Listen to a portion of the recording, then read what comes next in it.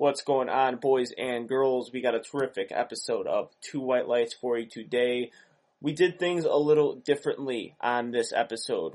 We posted that Two White Lights topic of the week, WPO, ESPN, your thoughts and opinion on that. So instead of me droning on and on for 60 minutes about it, I asked two of Two White Lights' favorite people, Sean Noriega, Matt Wallace, to come on the show and give their takes on it.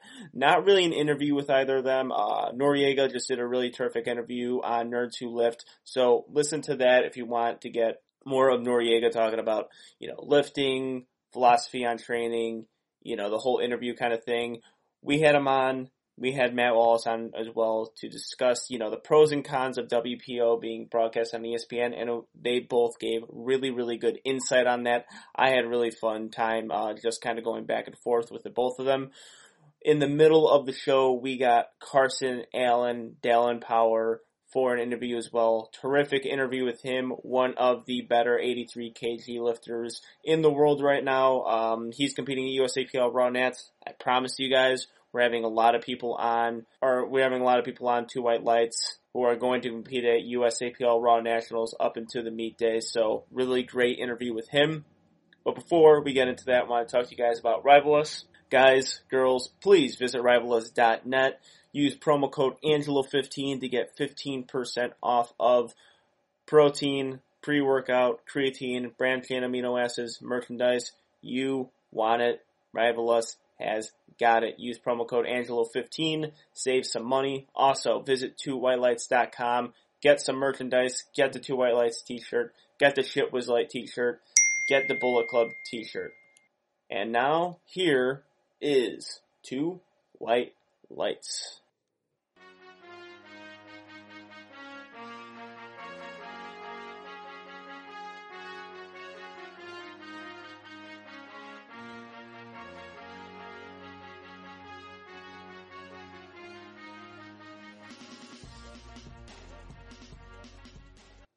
It is Monday, August 26th, and as promised, we're going to get right into our Two White Lights topic of the week.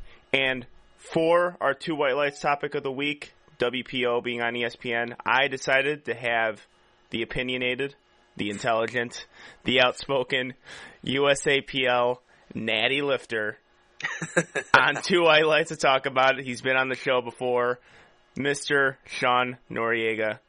How you doing, man? I'm good. I'm doing well, man. How are you? Thank you for having me on again.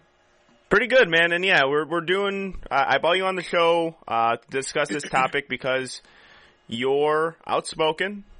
You've been pretty animate about your disdain for the people involved in multiply lifting, WPO being on ESPN. You've been kind of on the other side of it, saying that you don't like seeing the WPO on ESPN. You're not really in favor of it. Why are you not in favor of WPO being broadcasted on ESPN? All right, so I guess let's backtrack a little bit. So for people who might be listening who might not fully understand the timeline here, a lot of I think in the multiply world of powerlifting, one of the stark differences, no pun intended, nice, between multiply lifting and the USAPL is they seem a lot more self-governed. As far as I know, there's no president, chairman, executive committee that has the same sort of executive power in multiply powerlifting that there is in the USAPL, for example. Larry Melee, Priscilla Ribic, and then there are a host of other, higher ups, right, who determine kind of the direction and the vision of the federation as a whole, which ultimately, at this point in time, being 2019, dictates kind of the media involvement in the sport, right? Powerlifting has grown a ton, because of social media and other, media involvement, right? Instagram, I think single-handedly has been a reason this sport has taken off and become more mainstream as it is. And then a lot of independent media companies have been getting involved. But it seems like in other powerlifting federations, especially, in multiply, with it being such a small and dying, I would say already dead, but we'll call it dying for today, dying sport, it seems like they have a lot more kind of freedom to dictate the direction of their sport. And I don't remember exactly when, but very recently, West Side versus the World was a documentary that came out, and it kind of explained the whole dynamic at West Side, which is essentially the mecca for multiply lifting. And then soon after, I think Dave Hoff was the first one to break the news about it, that the WPO World Championship, blah, blah, blah, whatever, is going to be aired on ESPN. And that's kind of where we're at now. Mm-hmm. So the reason that I think so many people are completely turned off from multiply lifting is not necessarily because of the involvement of gear. Because there are plenty of people, in the USAPL, for example, who would not lift single ply, have no desire to lift single ply, but respect the skill that comes with the sport, mm-hmm. right? And I think the biggest part about that is that the judging standards of single ply lifting are exactly the fucking same, as in the USAPL, or as in raw lifting, rather. But we've seen time and time again that because the multiply world is so small, it's the same faces you see over and over again. And it's run essentially by them. There's no they call it the World Championship, but realistically there's, 20, 25 American lifters who are really the faces of multiply lifting. And it's become a circle jerk. It's become, a laughing stock. Mm-hmm. Many of us have seen the super high multiply squats. We've seen the touch and go benches. We've seen Dave Hoff stuff his shirt. We've seen unlocked out deadlifts. And I think that's the main reason people don't like multiply lifting. Mm-hmm. Aside from the fact that, you have guys who will brag and tote a 1,000 pound squat who, without multiply, probably are squatting around 6 to 650. Mm-hmm. I know personally a multiply lifter, I won't say his name, who has a, I want to say like a 20-something hundred total, but raw, I'm stronger than him. Yeah. And it's not a brag, right? It's a testament to the fact that, okay, how strong are you really? The thing is, when you brag an absolute number, you leave out the context behind it, right? Like, you mm-hmm. could say you lift multiply, but it's like you purposely make a mention of such a large number, right? But it's not really that impressive. Mm-hmm. I guess the short and sweet of why I don't like WPO being on ESPN, and I'll let you talk because I know I've been rambling as soon as you asked me this question. No, that's why you're on, man.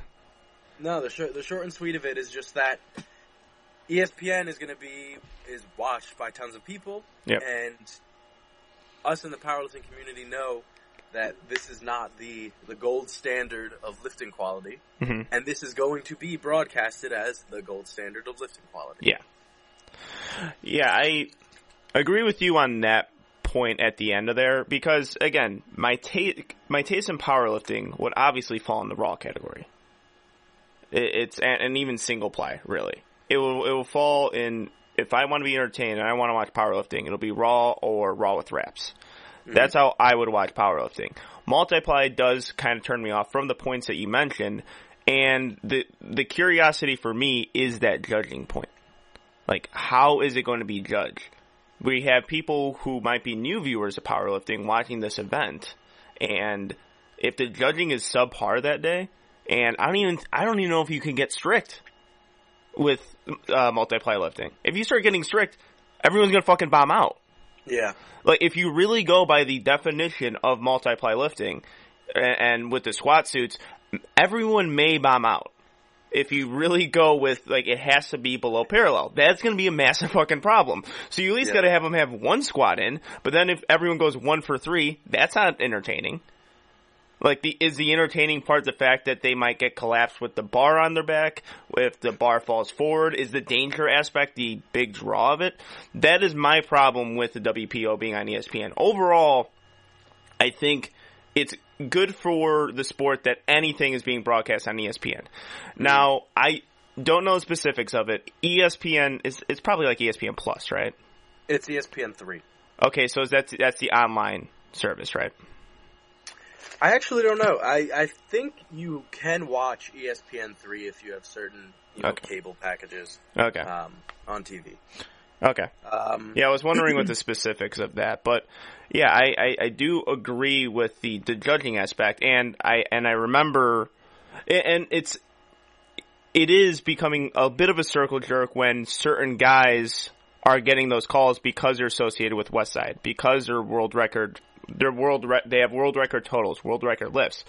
And when I saw that unlocked out deadlift at APF Nationals, I'm like, well, fuck, this isn't squat depth they're talking about. This isn't a bench command. This is a lockout on a deadlift. Very easy to call. I think most people who don't even judge, or people don't have any sort of, association with powerlifting, like, well, he just fell. He slipped. You can't call that a deadlift if he slipped. Yeah. So I don't want to see any of that either. Or there's people getting passed, so it's like, oh, all these lifts are counting because you can't have a bunch of world-class lifters bomb out at a meet. Yeah, well, when I think of the logistics of it, I think I'm curious to see how they're going to do it at all, because powerlifting on TV in general, whether it was multiply, single ply, or raw, to me seems very cluttered. Mm-hmm. Right, because you have a platform with spotters and judges, and then it's slow, right? Yes. You have, there are some meets in the USAPL where they really, really speed it along. But other than that, powerlifting meets move pretty slow. Now, you have multiply, where the guys have to get in their suits, they have to get their wrap. Most of them are not in good shape. I've seen multiply lifters with oxygen tanks at meets. Yes, and I've been told this before by other people. When they tell me, like, make sure you don't gas yourself out at a meet, I was like, how the fuck am I going to gas myself out doing 9 movements? Have you guys played any other sport growing up? I don't, it's 9 movements. I'm like, that's nothing. That's actually a really easy workout day for me. Yeah. And it was from, like, APF lifters who were, big and geared, and they're all cool, but I was sitting there, like, confused, like, gas myself out? I'm not running a fucking 10K here. I'm lifting weight once. But continue. The other thing is they don't adhere to the timer. Okay. Like, in multiply lifting, I've even seen it at some bigger USPA meets, but in multiply lifting, they don't adhere to the 1-minute timer.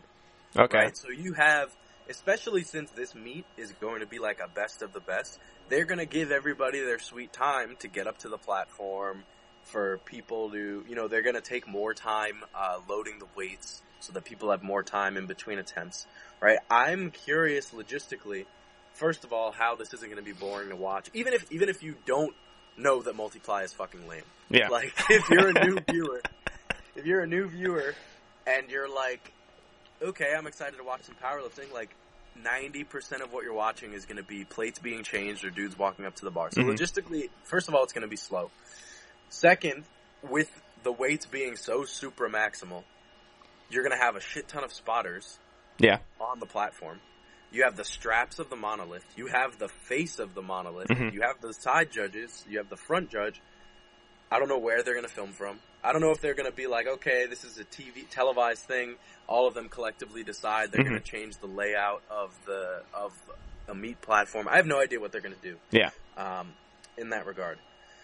But yeah, like we were saying, man, it's a bad first taste, I think, of powerlifting for the general public. Now, back in, I think, the 80s, back in, the ADFPF, and when USAPL and ADFPF were kind of joined, you had single ply on TV. You have Gene Bell, you could watch on TV, Ed Cohn. There was a period of time where powerlifting was aired on television. It was single ply. But the guys were, first of all, the suits were not what the suits are now, first of all. Second, they were fucking yoked. They all looked like bodybuilders, which is, in my opinion, I think if I, just as a viewer, not even as a powerlifter, I would rather see guys who look muscular rather than guys who are really fat and purple. Yeah. And I think that agree with that. Seeing more jacked looking dudes is more exciting to watch than dudes. Well, like, it kind of has that professional wrestling feel when they're jacked and, like, almost superhuman looking. That's a big pull in, like, WWE, is to get someone who looks the part. You know, who looking the part is like a big thing. The skill might not exactly be there, and this is speaking professional wrestling, but looking the part and doing what they're supposed to be doing, that does help viewerships. I mean, it's a proven formula. Yeah. That, you know, like, the more attractive, or even the person who looks like they can lift 1,000 pounds is going to get more viewers, and that's just kind of like that goes across the spectrum for all sports. It's like a coincidence that the good-looking guys, the superhuman-looking guys, are the faces of the sport. No, absolutely. And, you know, here, let me pull it up. I have the roster right in front of me of the WPO meet. Mm-hmm. I've seen a lot of these faces before, and it's just, I don't know who is going to watch these lifters and be like, yeah, that's cool to me. You know, that's powerlifting to me. Well, and just reaching out to, like, a main, or, like, the targeted audience, I feel like the West Side crew or the West Side lifters and the people who are Multiply are definitely falling out of touch of what's cool to the viewers now and what's, you know, hip. And I think that even if you broadcast on ESPN, you know, the population of lifters now are younger. They're more involved in social media, more involved in Instagram. And even if it's on ESPN, I think it'll still get ratings, but it'll just be a lot of ratings from us, you know, kind of USAPL or younger lifters kind of trashing it a little bit. Like, where it becomes like, we will tune in, but just like, oh, that's a fucking joke. I think it will definitely get a lot of views, simply because this is the first time powerlifting has ever been, or not ever, but it's the first time powerlifting has been broadcasted in a very long time. So I think that there will be a ton of people tuning in. But to piggyback off your point there about, you know, what's cool, right? The people at Westside, you know, I honestly have to give Louis Simmons some credit, because he essentially came up with the concept of periodization for powerlifting before he even knew what the fuck to call it, right? Like, we all periodize our training in some sort of way, and that essentially, you know, Westside was like an old form of DUP before it got kind of wacky with all of the variations and stuff. But, you know, looking not only at the roster and looking at physically what these people look like, right? It's the whole Westside culture of, like, are you willing to die for the barbell? The over-aggressiveness, kind of like this almost compensatory behaviors for whatever issues they have. It's not relatable, and it's like a turnoff to watch. Like, it's just very cringe.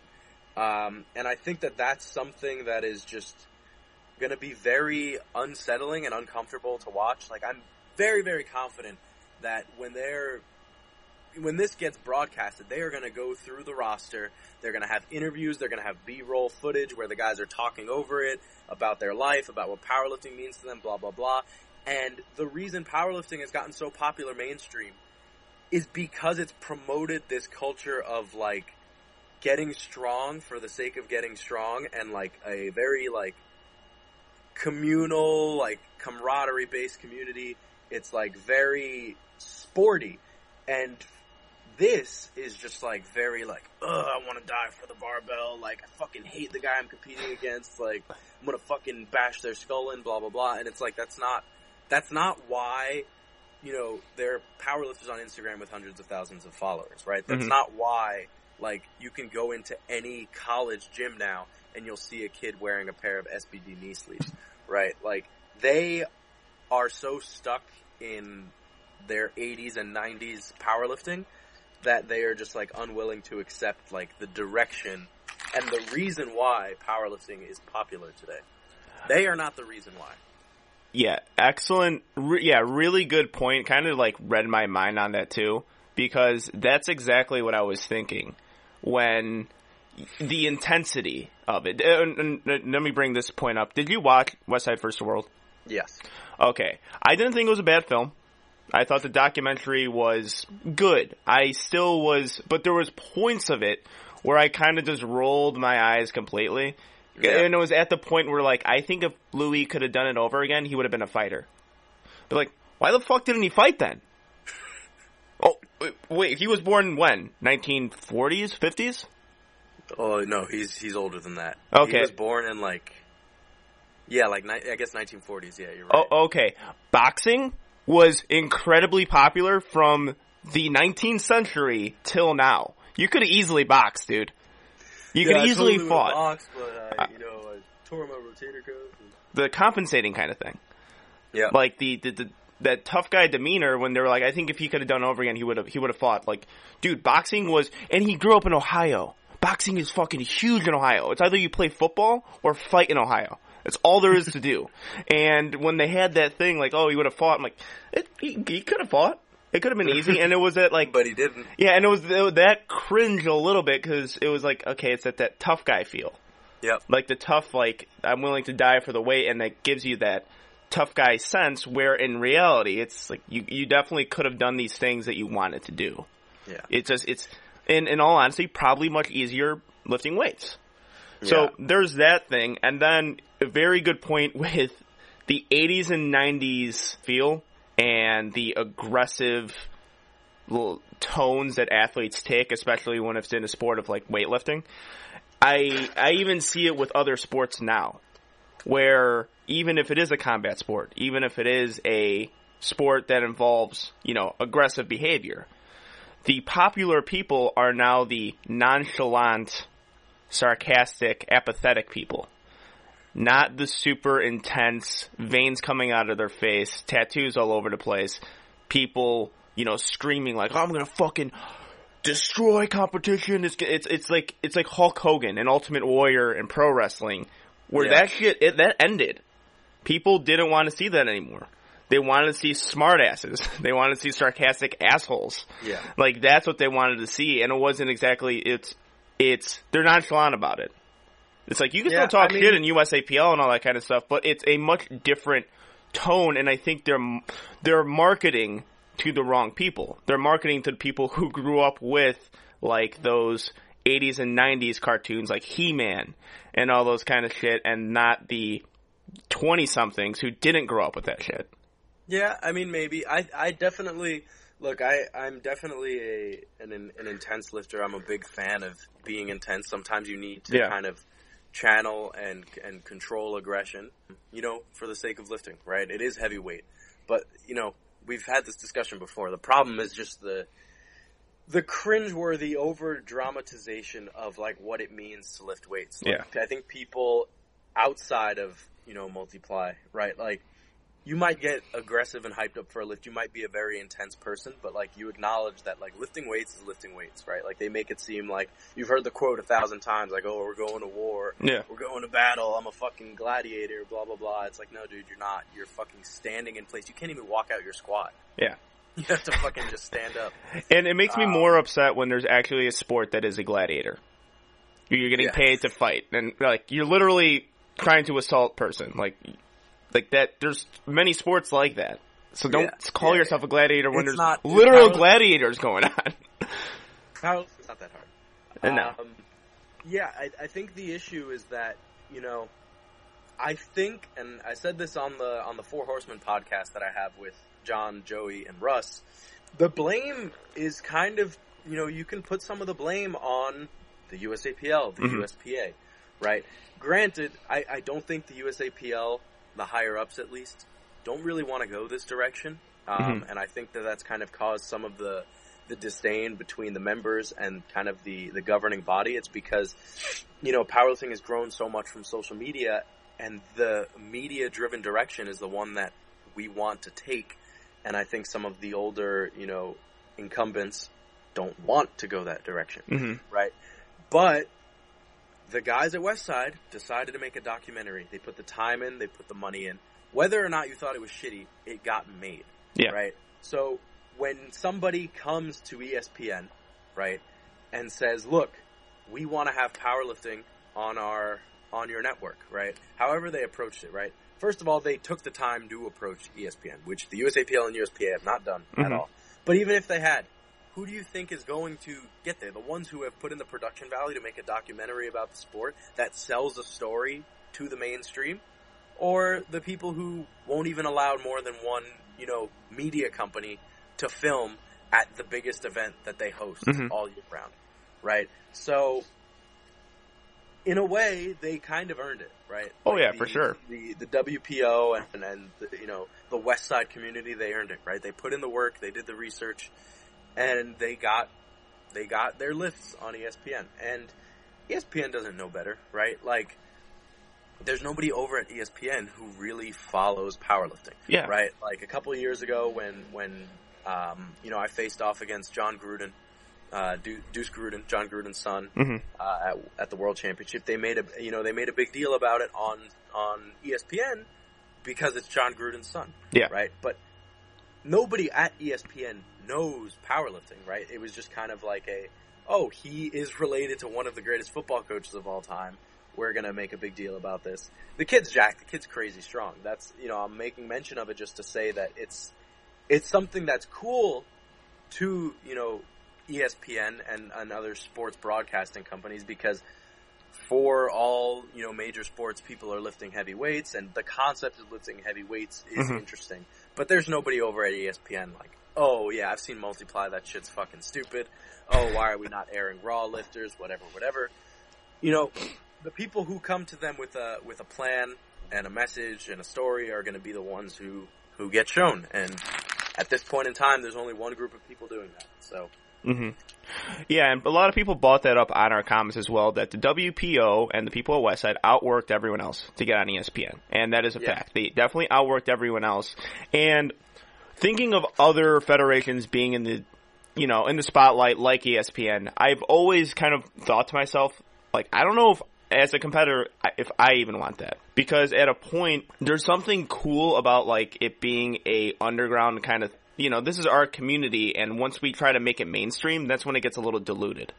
And I always make the comparison between that and the UFC, back when I watched it when I was in high school, and how cool it was that, it was still a great sport. It wasn't like that no holds bar kind of thing, but it was cool that it was like this little community of mixed martial arts people, and they watch it and they have fun. But once it got mainstream, it just became a clusterfuck of things with just how are they going to broadcast it? How is this going to happen? The fights started getting a little bit watered down because of it too. And I don't know as a powerlifter if I even want it to be pushed on ESPN, especially if I know for a fact that it's not exactly a spectator-friendly sport. No matter what federation you're looking at, if you're looking at IPF Worlds and if you're looking at WPO, it's not spectator-friendly. No. There's a lot of times, but at the same time, they let fucking golf on, ESPN and CBS Sports, and I just, like, how the hell is anyone going to watch 8 hours of this? And they do. So maybe I'm wrong. Maybe I'm not exactly a powerlifting visionary. And also, to another point for ESPN not knowing about powerlifting, I've seen it so many times with, ever see those, like, college, like, athletes get, post on ESPN, House of Highlights, Bleacher Report, when they... Yeah, they'll post a squat or a bench that's high or heavily spotted. Oh, it's not even that, or it's like, I remember John Cena's deadlifted 630 for 2. I think there's 174 guys in the world who could do that for 5 or 6. Yeah.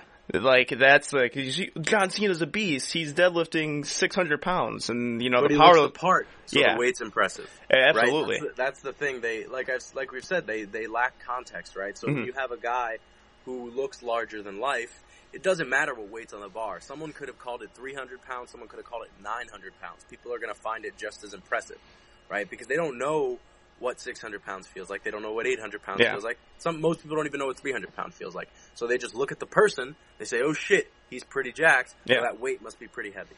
You know what I mean? Oh yeah, for sure. And somebody did make this comment on the comments as well. Speaking of like what the viewers are going to know and what the people within the sport are going to know. Apparently, like, so back in the 80s or late 90s, I believe it was, there was a multiply competition. It was broadcasted, I think, on ESPN. Not exactly sure, but the announcers could not figure out why the bar wouldn't hit the chest of the competitors. they were just so confused, like, how the fuck isn't the bar getting to their chest? Because guys were, like, bombing because they couldn't get the bar to the chest, and they were confused, like, isn't that the easy part? Getting it to your chest? I thought coming up was hard.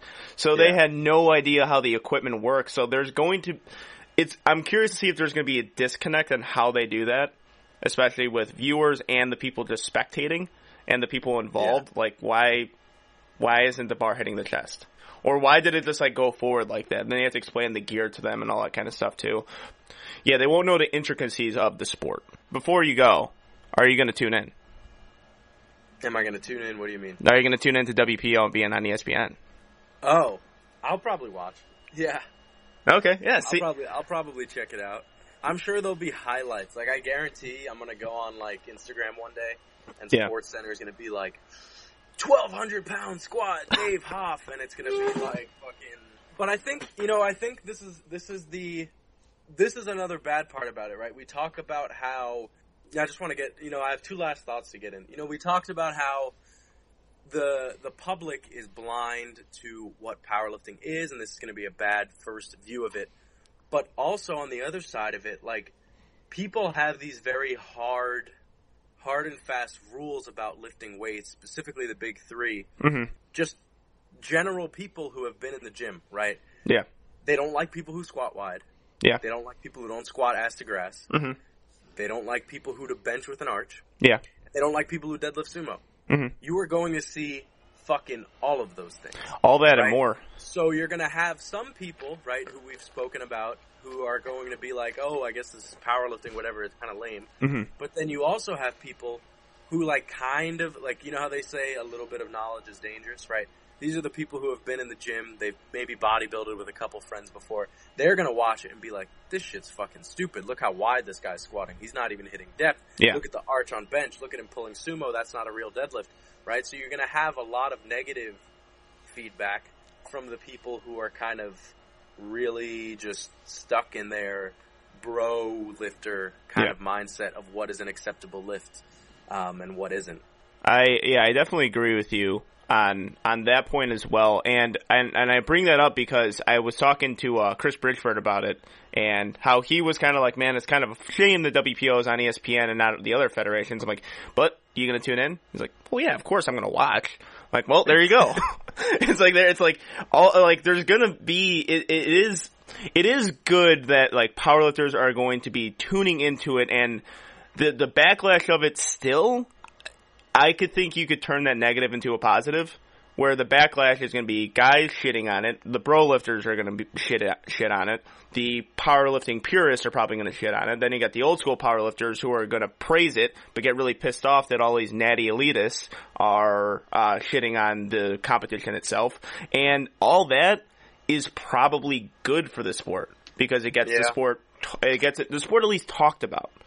Which is a good thing. I don't know, because I really don't tune into a lot of live streams, and I'm probably going to tune into that one, or at least for a minute or two. I guess that kind of helps. I guess the direction I'd want to see, powerlifting as a whole go into. People always talk about the Olympics. Mm-hmm. I've said this before. I don't want powerlifting to be in the Olympics, right? Yeah. Once a sport becomes that high stakes, other countries start to dope because they have a reason to dope. Yeah. And we'll just see a lot of people beating drug tests like we do in actual Olympic sports. Yeah. But the direction I want to see it go in is we have all of these really talented private media companies and all of these talented supplement companies, apparel companies, right? If these federations, like the USAPL, for example, start valuing these private companies, right? Yeah. Allow them to sell themselves at meets, allow them to provide quality media, right? You get more people involved in the sport so that these companies can grow, so that they have enough money to sponsor athletes, so that they have enough money to put on productions, mm-hmm. right? So it's going mainstream in a sense that you're pulling from the general public to increase the population of the sport, but it still stays within its own atmosphere. Right? It doesn't have to go to ESPN. It doesn't have to go to the Olympics, right? It can stay right there in Lombard, Illinois. It can stay in Spokane, Washington. Yeah. But now these private companies, the Loaded Bar Collectives, the LVDs, the SBD medias, they have so much more money now. They have so many more customers that the productions they can put on the quality content they can put out is just so much more than what it is now. Yeah. Right? And you'd be able to pay athletes, right? Mm-hmm. Be able to, just put on these productions and make the sport better. Like, it would heighten the sport from having this, laissez-faire sort of just free market kind of attitude if you are, the governing body, if you're the president of whatever federation. So that's the direction I want to see the sport go in. Yeah, and I love that point because I've always just said I would like powerlifting to be more mainstream in the fitness community. Yeah. Let's get that out of the way first. Like, that's, because the Olympia is fucking huge.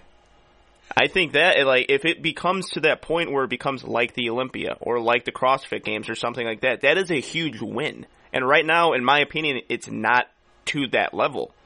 No, so let's work on getting powerlifting mainstream in fitness.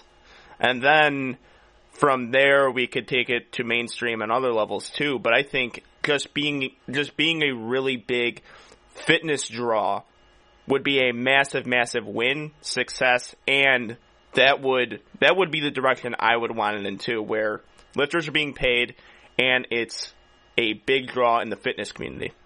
Yeah.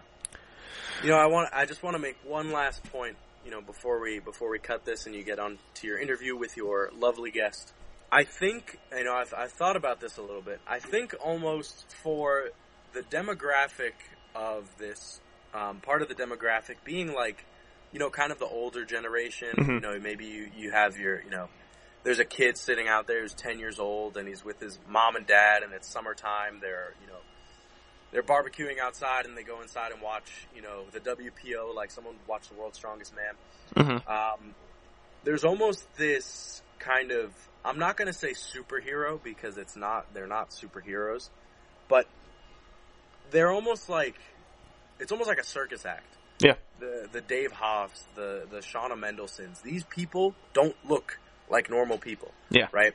Nobody watching wants to look like Dave Hoff. Nobody watching wants to look like Shauna Mendelson. And because of that, I think for the viewers who are so far removed from ever touching a weight again, mm-hmm. it kind of makes them feel like, okay, these are like almost not humans. Like, I'm watching a performance right now. Like, that's the appeal of it, right? It's like, these are like fucking animals, monsters. They look absolutely crazy. Like, freaks. This is not a reasonable look for somebody like me, nor has it ever been, mm-hmm. right? So that almost adds this entertainment factor because it's almost like a fantasy to them. Like, they cannot mm-hmm. relate to being able to look like that or move like that. But I think that had you let's say USAPL Raw Nationals is aired on television, you have 180-pound dudes, a very attainable body weight for most men, yeah, lifting weights that are insane. You have beautiful women who don't look like men, like in the WPO, who are lifting crazy weights. They're not overly muscular, right? Yeah. They look like they're in shape, but they are very, very strong. Mm-hmm. I think people watching this would almost feel badly about themselves and not want to watch it. I think that because of how relatable these people look, and, there are going to be, there are plenty of 150-pound women who just look in shape out there, mm-hmm. or there are women who want to look like that, right? But then you see them lifting all this weight, and there's almost a discouraging factor to it. Yeah. I think that there are going to be people watching, in the hypothetical world where, there's a John Hack pre-switching to USPA, right? Let's say John back when he was in the USAPL, right? You have a John deadlifting 700 pounds. You have, Daniela Mello squatting 500 pounds. Like, when you're watching that as a viewer, you're like, that's another person, right? So it's mm-hmm. like, fuck, like, it's not like playing baseball. It's not like playing football, right? Where there's this huge process to getting recruited, drafted. Like, anybody can pick it up. So yeah. if you're watching this and you're like, I definitely could look like that, but what the fuck am I doing to get there? It's almost like, well, shit, I'm a lazy piece of crap, right? It's like they're so relatable mm-hmm. that it almost, this is just theory of mine, yeah. right? It's almost so relatable that it like makes you feel bad about yourself that you are not like taking the steps to get to a physique or a look that you like supposedly want to get to, Whereas with the WPO, it's like, all right, well, I don't even want to look like that, nor will I ever. They're on tons of steroids, blah blah blah. Like this is my fantasy TV for the day. You know what I mean? Yeah, interesting point you made there, but I think it could also work on both ends of the spectrum, because I think CrossFit always had that pull that they're muscular, they're big, but they're handsome. They're ripped, they're chiseled, and they do pretty incredible things. I'm not going to shit on CrossFit. They do pretty incredible things, and I think CrossFit is responsible putting more barbells in the hands of people than any other of the fitness sports. So, and I think a lot of that is people like, you know what, they don't look that different than I do. I think I can get to that level with all the hard work. Granted, a lot of them are on steroids. CrossFit is steroid rampant, especially with the CrossFit Games. But I think that it could work on both ends of the spectrum, where if they see someone like Hack who doesn't look completely different than them, they're like, all right, maybe I could, or it could just generate a little bit of interest, like that spark of curiosity where they get into the gym and more people will be inclined to powerlift. No, that's totally fair. I think, like I said, for the younger generation, that is definitely the effect it will have. But I feel like for the people who are far removed from it, I think that, a lot of older people who might watch it, right? Just like the same, older people who might watch The World's Strongest Man. They're not getting out there and lifting Atlas stones. They're not getting out there and going to do muscle ups. Yeah. Right? Like they watch it simply for the entertainment factor. And like I was saying, we know that powerlifting being aired on TV, any sport that we are a part of, if we were, whatever sport we might be a part of, right? It getting broadcast to more people would make more people do it. Yeah. Right? We're not going to dispute that. But I think that for the demographic that is watching simply for an entertainment factor, I think that suspension of reality by watching some of these freak shows makes it more entertaining for some people than if they looked more like people. Oh yeah, absolutely. And I just thought about this now. I could imagine something like the WPO being broadcast on ESPN would be that that little lull that you have in sports where there's literally nothing to watch. Baseball season's over, right when basketball season's over, there's like really nothing to watch. And that could be that thing where you're flipping through the channels like, what the fuck is this? Yeah. And just watch it like, what the hell's going on here? Or the classic one, when I was in high school, the 1 o'clock, 2 o'clock, when I just got done drinking with my friends and came home and just flipping through the channels and I see something stupid on ESPN and just watch that and just laugh the entire time, like monster truck rallies, bowling, fucking archery or something, what they would put on like ESPN2 at 1 o'clock in the morning. That might be the major draw of WPO. Yeah. Is that drunk channel surfing, seeing something crazy, they're like, what the fuck is this? And tune in for like 35 minutes. So I just thought about the old days of 35 minutes to see 2 squats. Yeah, and it's like, okay, this is a guy getting helped into the suit. This is a guy getting helped into the shirt. What's happening right now? Why does he look that big? What is the suit doing? What is any of this? So, more than I think about it, there's no way they can do it live.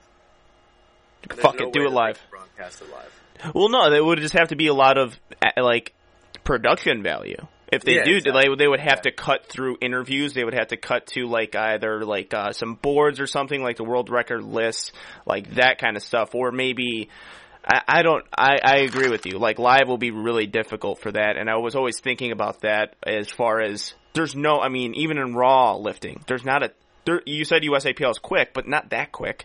Not quick like other sports. I mean, it'd be either a lot of commercial breaks and a lot of just visuals and, graphs and all that kind of stuff, and just maybe cut to interviews to just minimize the downtime, because what do you think, like 3 minutes minimum between lifts? Shit. It might be.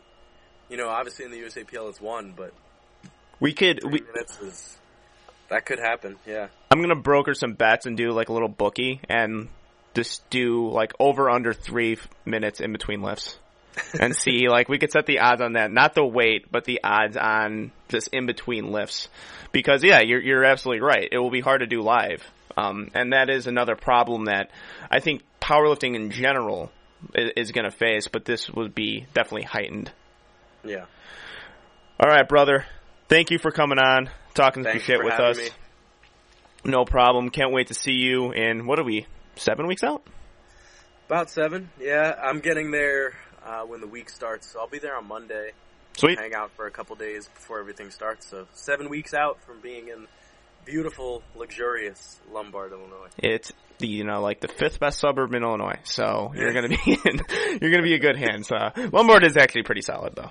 You know what's? Wait. I have to make a comment on that. You said the 5th best suburb in Illinois. Yeah. I was on the train one time in DC, and there was an online college.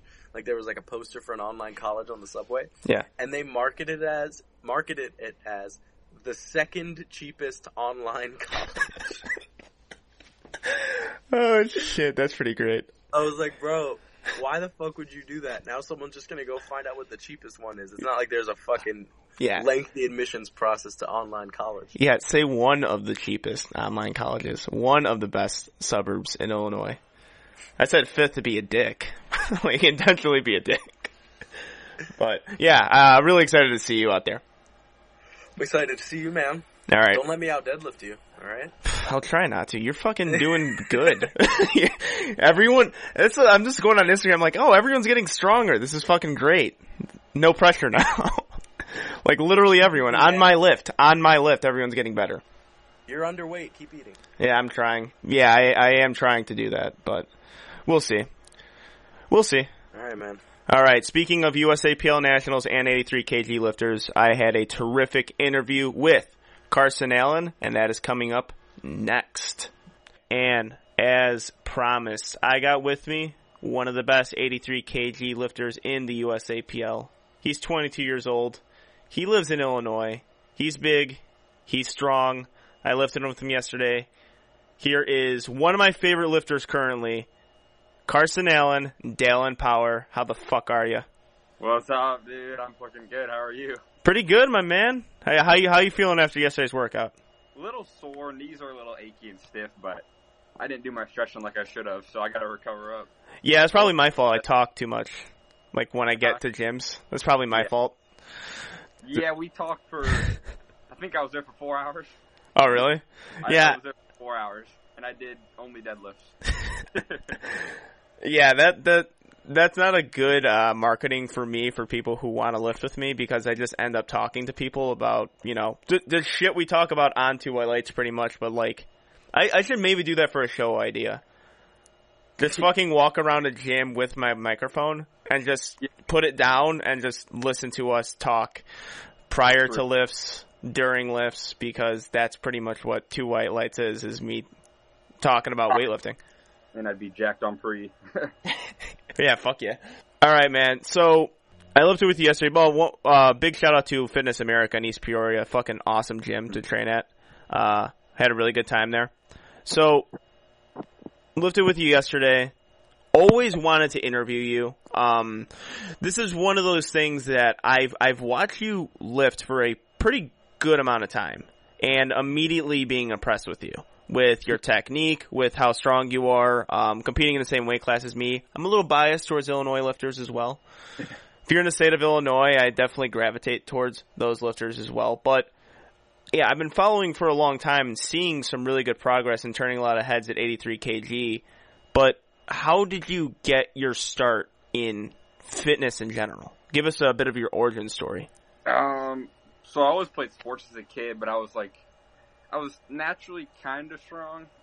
Never lifted weights, but in high school I got into weight training sophomore year, so I was like 14 or 15. I was like 110 pounds, and I just got really strong really quick. And then everyone kind of noticed that. And then I started going to the gym outside of school with one of my friends. And I passed him up super quick. Then I just kind of kept to it. Then senior year, I started doing deadlift and bench, and I deadlifted 500 within like 3 months of deadlifting. Okay. And I benched, holy shit. And I gained on bench really fast too. Like I benched 3 plates in high school weighing like 150, and I had no idea what I was doing, because this is before like Instagram got really big. This is probably 4 or 5 years ago. Mm-hmm. I had no clue what I was doing. I was just destroying my body and killing it. Yeah. Benching and I was doing a 5x5 deadlift like 4 times a week. So I just had I was just working and I was invincible. And then, now I'm snapped up. So it caught up to me. But, then I did, are you familiar with WAP, that federation? I've heard of it, familiar with it, not really, but I've heard the federation. So yeah, my dad was like, yeah, they do competitions for this stuff, so you should do one. And there was literally one 5 minutes from my house. Mm-hmm. It was 30 people, and it took 12 hours. Okay. So that was my first meet I did. I didn't know what I was doing. I did a 5x5 on everything 2 days out. Okay. A max 5x5. Yeah. So, but the thing is, Dan Bell is actually there. Do you know who Dan Bell is? He is, he's big bearded dude, giant. He lifts big dogs. Oh, okay. Then I don't know. I was thinking of someone else. No. He looks just like Brandon Allen. He's okay. friends with Brandon Allen, if you know who that is. Yes, I know Brandon Allen. I mean, pretty much cliche bearded powerlifter. Yes.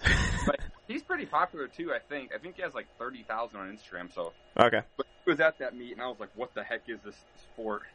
So then, I kind of got hooked after my first meet. Then I did a UPA meet. Mm-hmm. I did 2 UPA meets, then I found out what USAPL was. Okay. So it took me a while before I even knew what USAPL even was. And then as I got into USAPL and got into Instagram, I kind of figured out what I was doing. Mm-hmm. So it kind of just started in high school, just being strong really quick. Yeah, and that's a case for a lot of lifters, especially the young ones. The young ones start in high school and they actually start competing in high school, and especially now with social media, you're seeing a lot of those guys kind of gravitate towards competing at an earlier age. And yeah, you're definitely one of those. So when you were coming up through the ranks of USAPL or just getting involved in powerlifting, what were some of the channels and the pages and the lifters you saw that brought you further into the sport? So the biggest one, probably everyone's answer, is Josh Hancock and Brett Gibbs when Josh Hancock was really big, mm-hmm. and because that was my old weight class. So he was actually my coach. I actually had him as my coach for 6 to 8 weeks. That's a whole different story. I didn't like it anyways, but so I don't like him anymore. But when I started, he was my idol, my powerlifting idol. I'm gonna be completely honest. I don't even know who that is. Josh Hancock? No. See, what? Here's the funny thing. Here's the funny thing about me having a podcast. I started lifting in powerlifting 3 years ago. So I missed So I missed the wave of the YouTube guys and the other initial guys. The only ones I really remember were kind of Candido, but Lane Norton was my big one. Oh, yeah. And that was because I was super into nutrition and bodybuilding when I was in college, not really powerlifting. And I just noticed that he was a powerlifter too. I'm like, oh, that's cool. And that was it. That was my thing. Yeah, but I think 2015 Worlds was his last. You didn't probably see that, yeah. That was his peak, and then he kind of got injured, and so you probably did. I don't even know who he is. Yeah. Crazy though. Yeah. Yeah, when I talk to, because a lot of the our guests recently, especially with USAPL, because I think the top guys in USAPL are young. They're younger than me. But the funny thing is they've been competing for a longer time than me, even in spite of them being 4 or 3 years younger than me.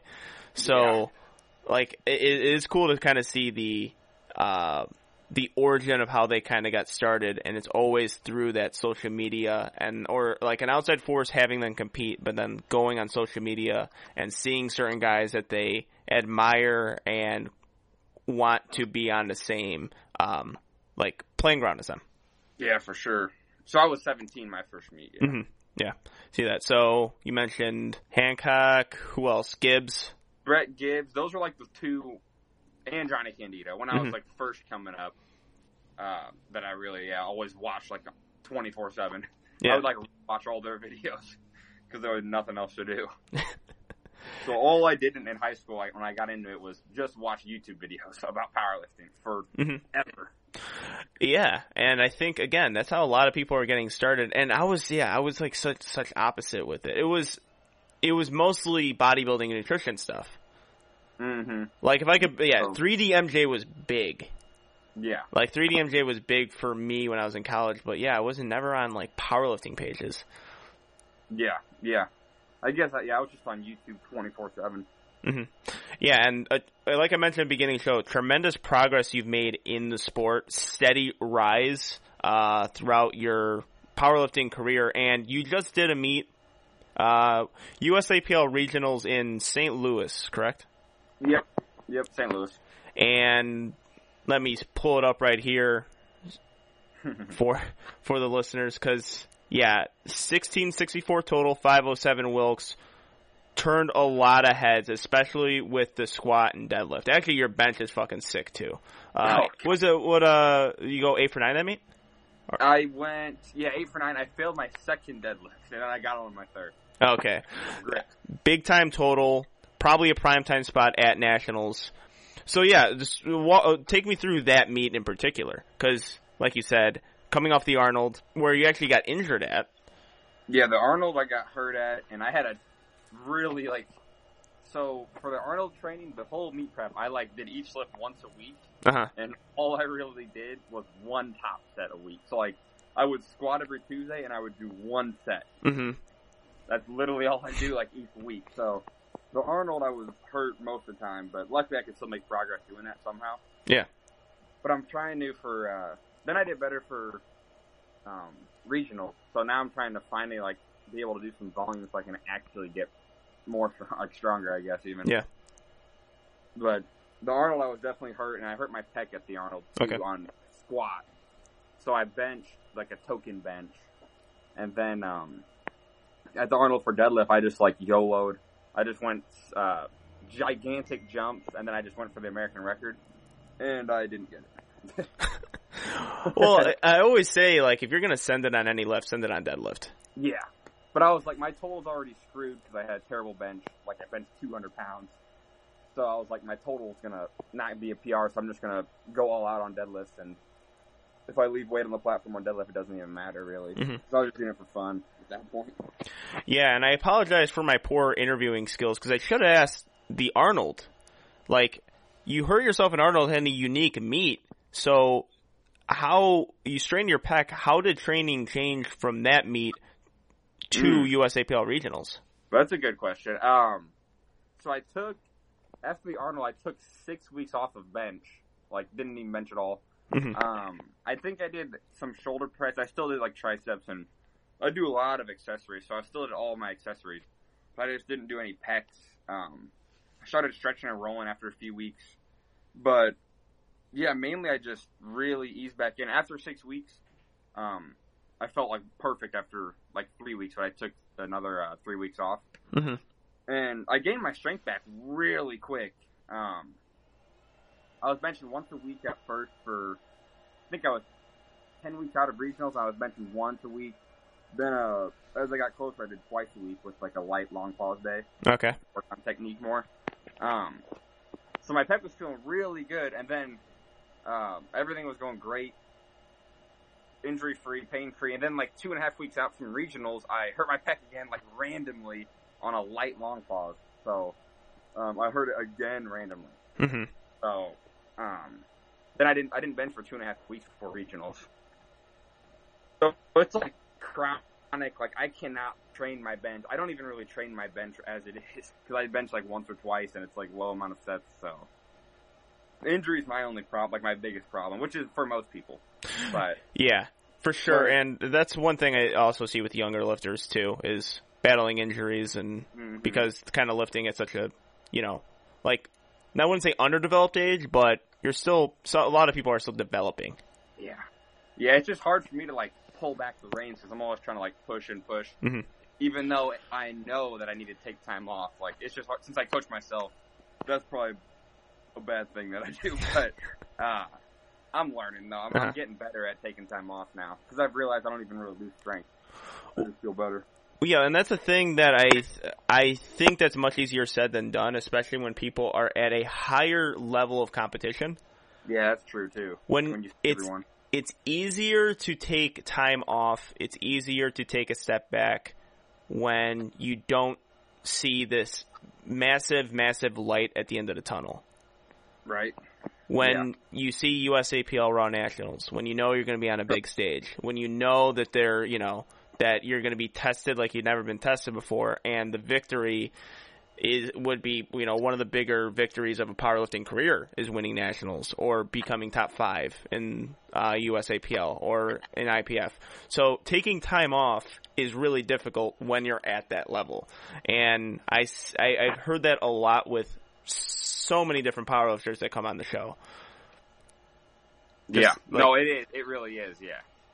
Now you're getting me hyped up for nationals, but fuck yeah. Well, that's a good. I don't want to get you too hyped up. We're in the same weight class, but so you hurt yourself 2.5 weeks out with your pec, yet you still have a really good meet at USAPL regionals. So take me through the meet. Take you through the meet. So I'll start with the squat first. Squat felt good at the meet. I didn't really have any pain or nothing. Everything felt good. I hit 606, and it was technically 1 pound over my gym PR. So that's my best squat at 606 at the meet. And one of my friends is actually the judge. I don't even know if that's legal or not. It is USAPL. I mean, powerlifting now is so unregulated. Yeah, but he was like, "That's the lowest I've ever squatted." Court, the one we trained with yesterday. Oh, okay. He was one of the judges on my platform. Okay. He was joking around like, "That's the deepest I've ever squatted." So I was really happy with the 606. But funny story, actually in the warm-up room, when I went to rack like 402, or one of my warm-ups, I missed the rack. So I almost died. And snapped up in the warm-up room, but luckily, squats went perfect. 3 for 3. I got 9 white lights. Nice. Squats went really good. And then we can go to, my meet, we had one flight. I think I was telling you this yesterday. We had one flight. So I did my squats, and it was a 20-minute timer, and then we started bench. Yeah, I've never heard of that. Yeah, I don't even know. I was like, this has to be illegal. I was getting so mad. Because I was like, I had to change my gear. I had like 0 time to do any mobility or warm up for bench, really. So, and with being snapped up in my pecs, I was really nervous that way. So I just flew through my warm-ups, and it was my first time benching in 2.5 weeks. Since I hurt my pec, I didn't bench at all for 2.5 weeks. So I was already nervous. But I did my first 2 attempts. Then I was like, all right, I got to get to 370 because I knew what total I had to hit to be prime time, or to have like a chance at prime time. Mm-hmm. I was like, I have to get this third bench. It's literally do or die. Like, it's all or nothing. So I put on 370 or like whatever it is, 369 something. And I went out there and like on my descent, I hurt my left pec on my descent. So I was like, oh shit, like I'm gonna get fucked. Like I'm not gonna qualify. Then I was like, I have to grind through no matter what. So I still ended up grinding it out, and I ended up getting it. But I killed both my pecs. Like so I didn't bench for like a couple weeks. I'm just now starting to bench for nationals. But I hurt both of them. My left pec at the meet, like on the descent, but I still ended up getting 3 for 3 bench somehow. I think I just got lucky. But then it was a 20-minute timer again for deadlift, and this really sucked because I was like cramping from bench, and I had also a gigantic water cut. Mm-hmm. So I was just like, I felt dead. So I just like took another giant scoop of pre-workout and instantly started deadlifting. I had to go up to 610 within like 15 minutes. Okay. So literally I did like 1 red, 2 reds, 3 reds. So I was like, and the whole time I was doing this, my body was like dying because of having a 15-minute timer, and I did literally all my 3 lifts in 2 hours, squat, bench, deadlift. So I warmed up to 610, and then I did 644 opener, easy. Then I jumped to 688, because if I got to the 688, that's what it'd be to qualify me for prime time. So mainly I was just trying to beat certain individuals' totals. Mm-hmm. So I could be like, okay, I really feel like he's going to be in prime time, so if I beat him, I feel like I'll definitely be in prime time. Mm-hmm. So I was like, I got to get to 688. This will basically lock it in, I think. Obviously, we don't know. But I ended up failing on my second for grip. I think I was just in my head. Because grip's always in my back of my head because it's my only weak point. Yeah. So I was like, I'm looking at my hands, and I'm like, dude, it's in the back of my head. Like, my grip feels weak right now. So I ended up failing it on my second. Like it was pitiful. Like, I deadlifted it like halfway up, and then I just like couldn't hold on to it. And then on my third, like, I just had to get in the zone. I had my training partners because I had like tons of support there. I had tons of family and friends. Basically, all family and friends were there. So they all like got me in my head. My grandpa came up to me and gave me a hype up speech. So I was like, okay, wow, he said this, so now I can definitely do it. So I just like basically blacked out. I ran out to the platform, and like the crowd, it was the last lift of the day, so the crowd was like going crazy. So I ended up smoking on my third attempt. Long story short. Yeah. Yeah, I did see that third deadlift. That was a really good third deadlift as far as this one being technically sound, because I know technique could kind of go, out the window when it gets like to a super like over 100% effort. So yeah, it was an easy third deadlift. So, and clearly my grip was just in my head because I could have held it all day on the third. Yeah. If I just gotta stop thinking about it and get stronger. For sure. And yeah, again, really good meet, well over 500 Wilks. Successful meet, and the goal for that meet was to qualify for primetime, correct? Yeah, that was literally, and they're like too good and stuff. But my main goal, like, I would not have been happy if I didn't get that last deadlift or like get that total that I needed. I think it was 757 kilos, or no, 755. 755 kilos is what I got, and they basically like beat the other people that I wanted to beat. Yeah, on the obviously. Yeah, so if I can ask, why do you want to compete in primetime so bad?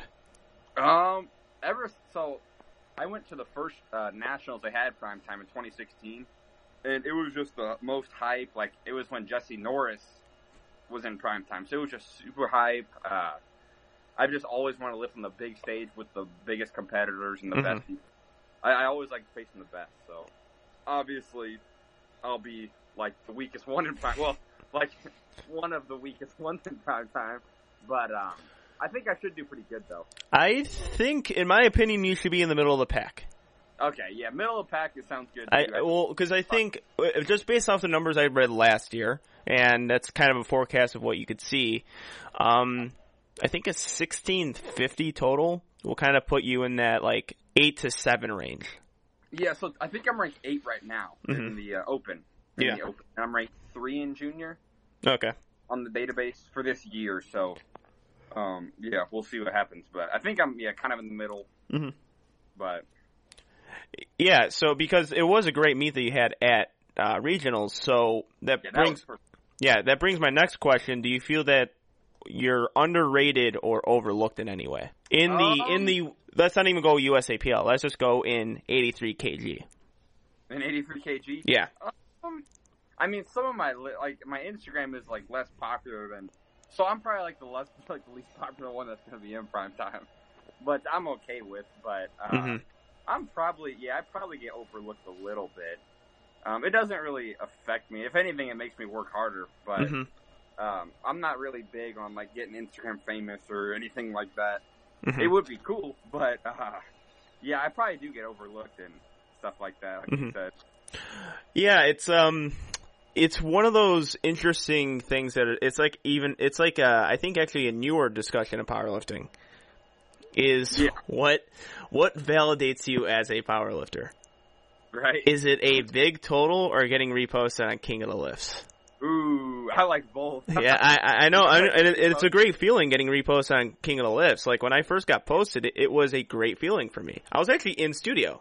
I was like in the same spot, and I remember I was with my girlfriend, and then I looked at my phone and I saw King of the Lifts just reposted a video of you, and they tagged you in post, and I'm like, oh my god, and I, went to my phone immediately and looked at all the comments calling me gay, and and it was a cool feeling, but it's, for me, I've been watching you lift for a while, right? And I've been impressed with your lifts, even actually before the Arnold. I knew that young lifter, real good technique on all 3 lifts, has a chance to put in a really good performance.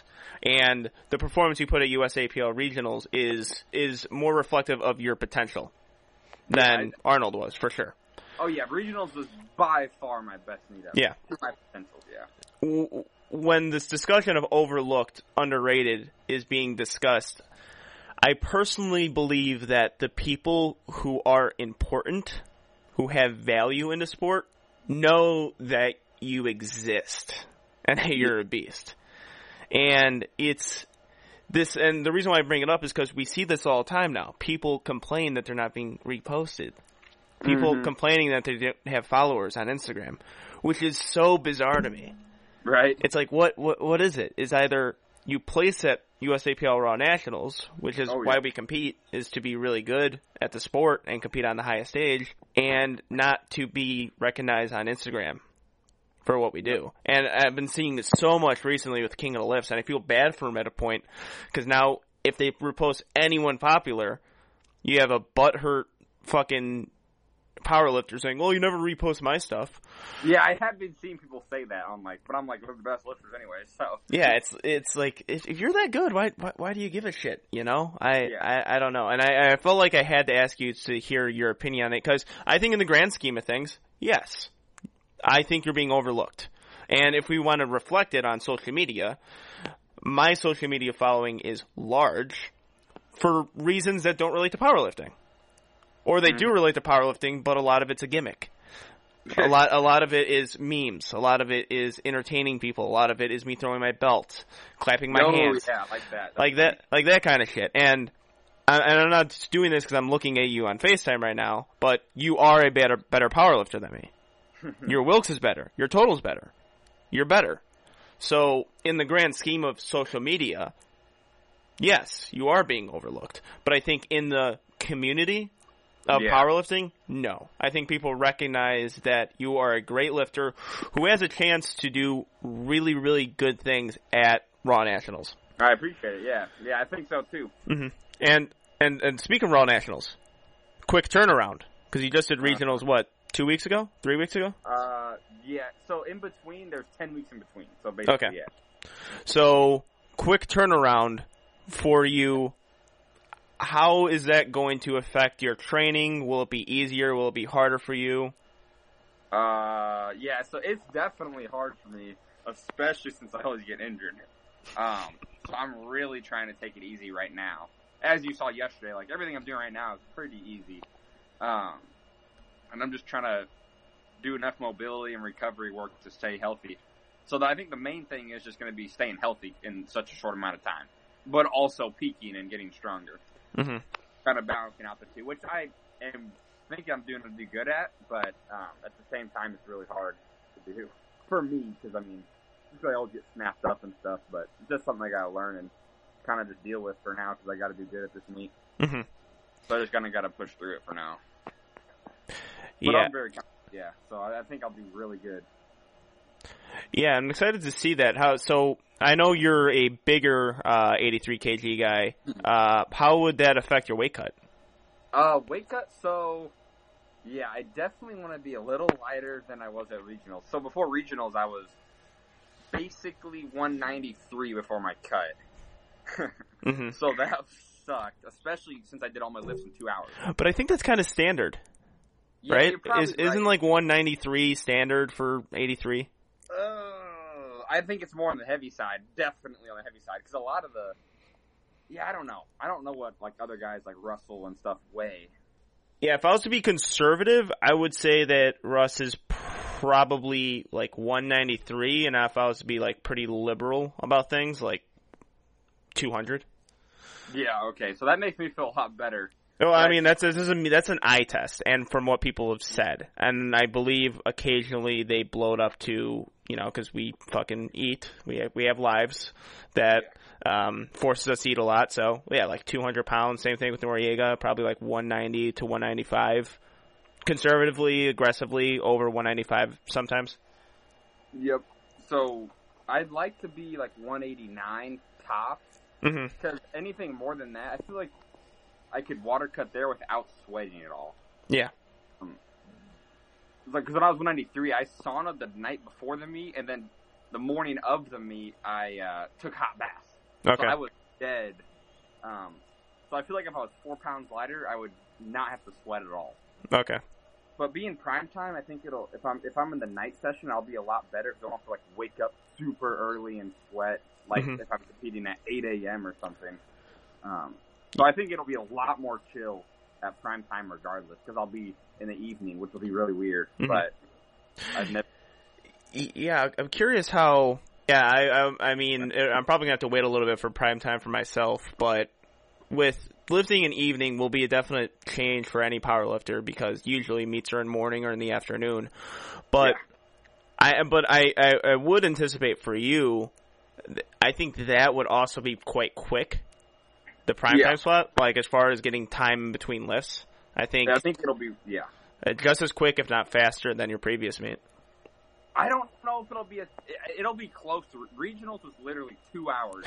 I think prime time will be closer to 3, but we'll see. Yeah, because I think it'll be 2 flights, like us 83s, and then whatever women. I don't know what weight class women do. I think it's the lightweight women on our day, like the really light ones. So okay. Probably be 2 flights, so it'll probably be like 3 hours, I'm guessing. Yeah, possibly. 3 hours is good. 3 to 4 hours, like a good sweet spot of a meet. So it'll feel a lot better than regionals. yeah, for sure. All right, so on the subject of raw nats, what performance will you be satisfied with? Because powerlifters always talk about being satisfied, being happy. Or even they go 9 for 9. Like, I'm proud but not satisfied. So at this particular meet, what performance would you be satisfied at raw nats? So I definitely want to win juniors, or like get at least second or third in juniors, and definitely top 5 in the open. So top 5 in the 83. Okay. I would be happy.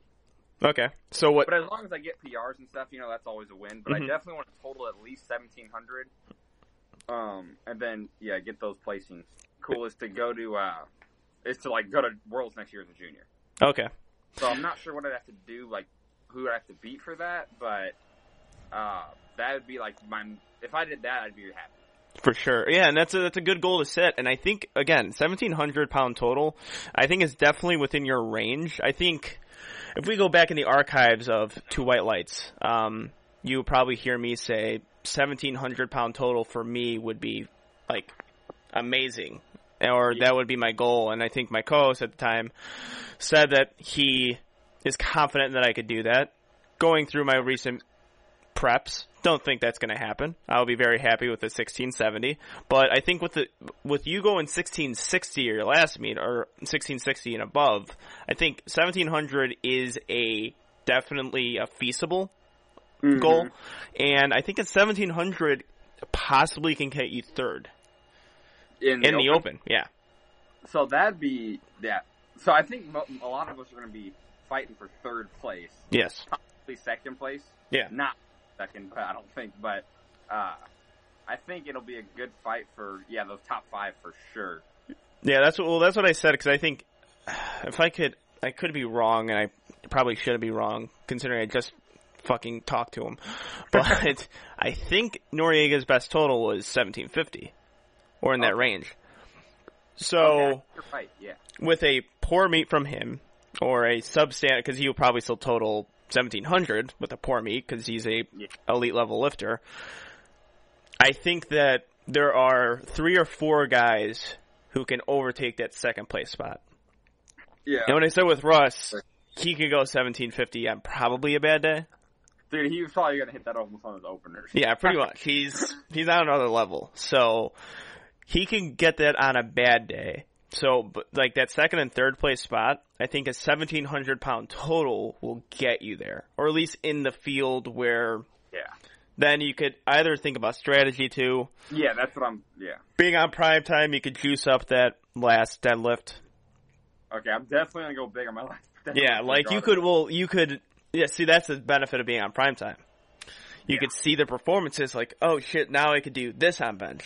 Exactly. Like, I could actually take it a little conservative. So, I'm excited to see that. And hate to look ahead, but it's a podcast, and I have to look ahead. After Raw Nats, any meets, any goals in mind, weight class changes, federation changes at all? No to federation. and no to weight class, because I as long as I clean up my diet, I think I can stay 83 for a while. Mm-hmm. I'm definitely going to probably stay USAPL, just because it's the most competitive. Yeah. And then, as of meets, like I said, I want to do Worlds as a junior. So that'd be my number one goal. And then also the Arnold again. Mm-hmm. But, it'd be cool to do just the deadlift only at the Arnold. So I could train only my deadlift and only my grip. And then, I think deadlift only would be cool to do. Yeah, people told me to do that. Really? Yeah, there's something about, because deadlift only would be fucking cool. We should do it. You do the funnest lift, right? Uh-huh. Once, like, the pressure isn't there, because I like, full power meets, like, they make me nervous. Yeah. But at the same time, I'm just not motivated to do single lifts, which is stupid. Yeah, I don't know. It's like I think need to be really nervous or something. True. Yeah, it would be really weird just because we've never done that, either of us. Well, I've done push-pull. Oh, you have? So my second meet, I was going to do full power, the roster filled up. Oh. So the roster filled up way too quick, and I was like, oh, well, can I still, like, be on a waiting list? Or, like, you can be on a waiting list, or you can just do push-pull. I was like, yeah, all right, second meet, not a big deal. And, yeah, I still, see, the thing is, I probably shouldn't even done push. There was no reason for me to push. Like, there was no reason for me to put in a bench. I just wanted to.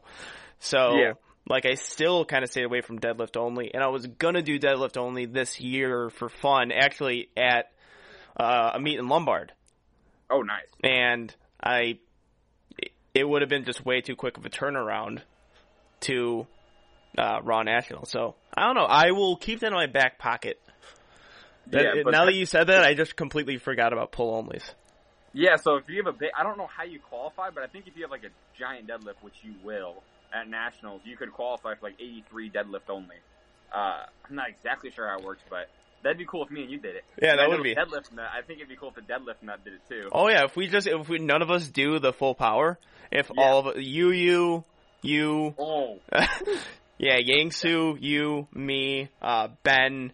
All do deadlift only. That would be really fucking fun. Yeah, we need to definitely do that because I'd love to only train my deadlift. Yeah, that'll be kind of a fun thing to do. I'll think about it, or do both. Fuck it. Yeah, well, yeah, just do the full power, then pull like right after. Do both. Yeah. Yeah. Oh, God. Yeah, well, I mean, that's what most people do, right? They go full power, and then just for fun, like the next 2 days, they do a YOLO deadlift. I would just, I do that, but not like, I do it like 5 or 6 days. Like, cause you saw me, I did 745 in the gym last. Yeah, that was fucking amazing. That turned a lot of heads too. That got reposted a bunch on, just different powerlifters I follow. But, I did that too, like 4 days later, but with a deadlift bar.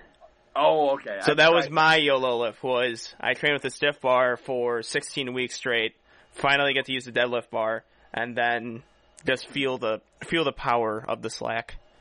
Dude, yeah.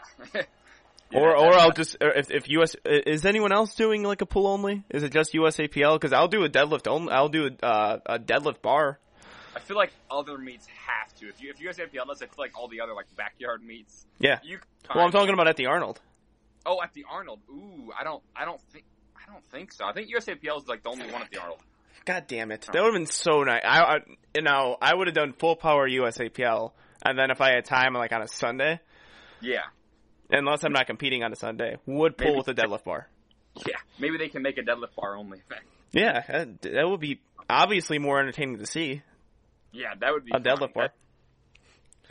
Yeah. All right, so we have our segments we love playing with all of our guests. Annoying things powerlifters say. Carson, what is one thing powerlifters say that annoys you, makes you cringe a little bit? Either on social media or in person. Right. Yeah. No, I feel you. I think I thought of one. So you might have to edit this. But I think my favorite, my most annoying one is like when people sugarcoat. Like if they make a post and they just sugarcoat everything about it, like about their post of why it could have gone better. Okay. Because I feel like everyone, no matter what, always has something they could like say or make it like seem like they could have done better. But I don't like people that every time they post, they always have an excuse. Yeah. So it's not something they say, but just something they do, I guess. Yeah, this segment could be interchangeable to say and do because it is. I see it happen in person too.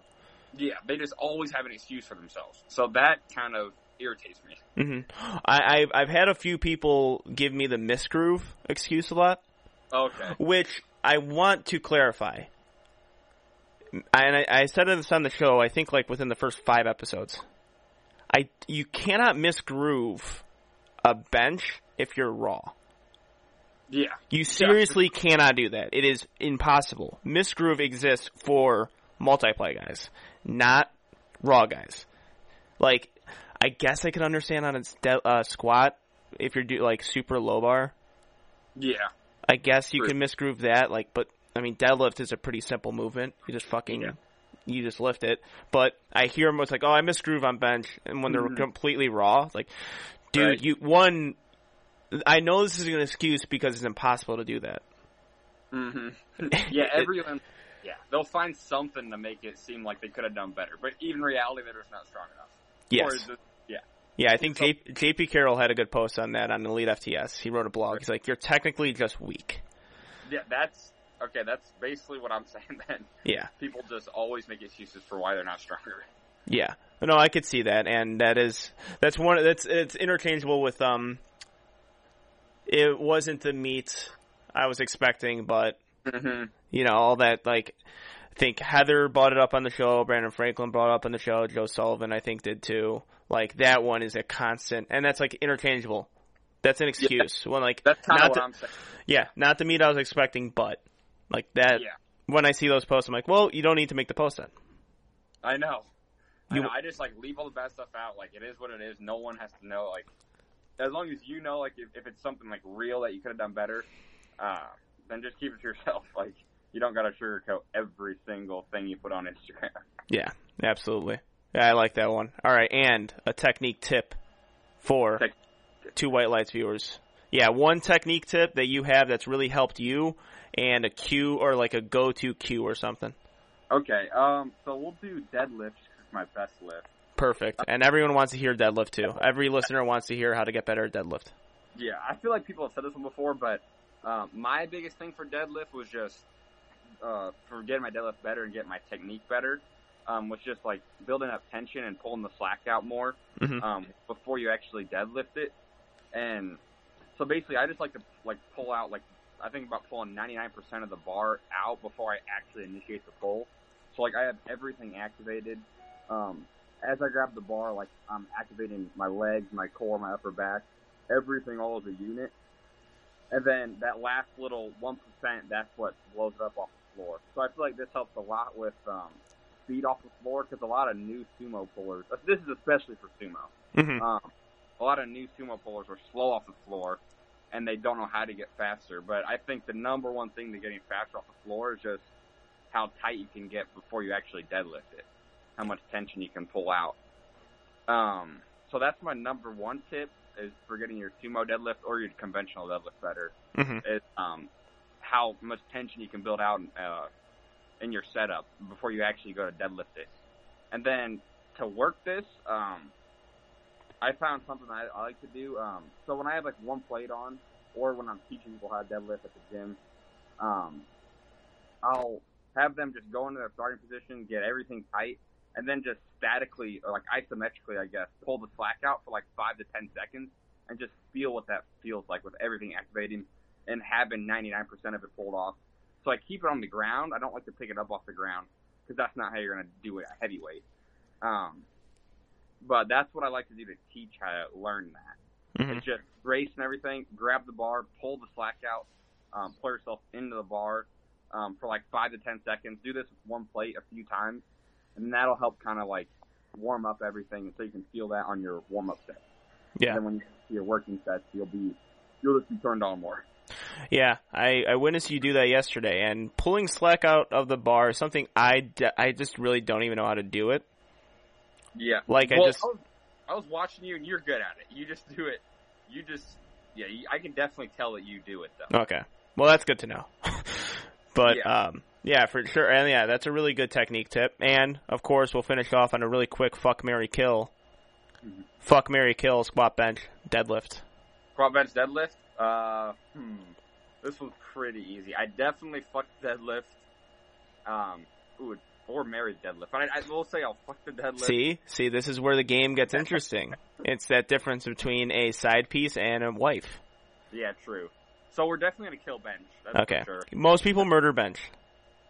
I don't think anyone has done anything else. I actually got to go through the show. I don't think anyone has done anything aside from kill bench press.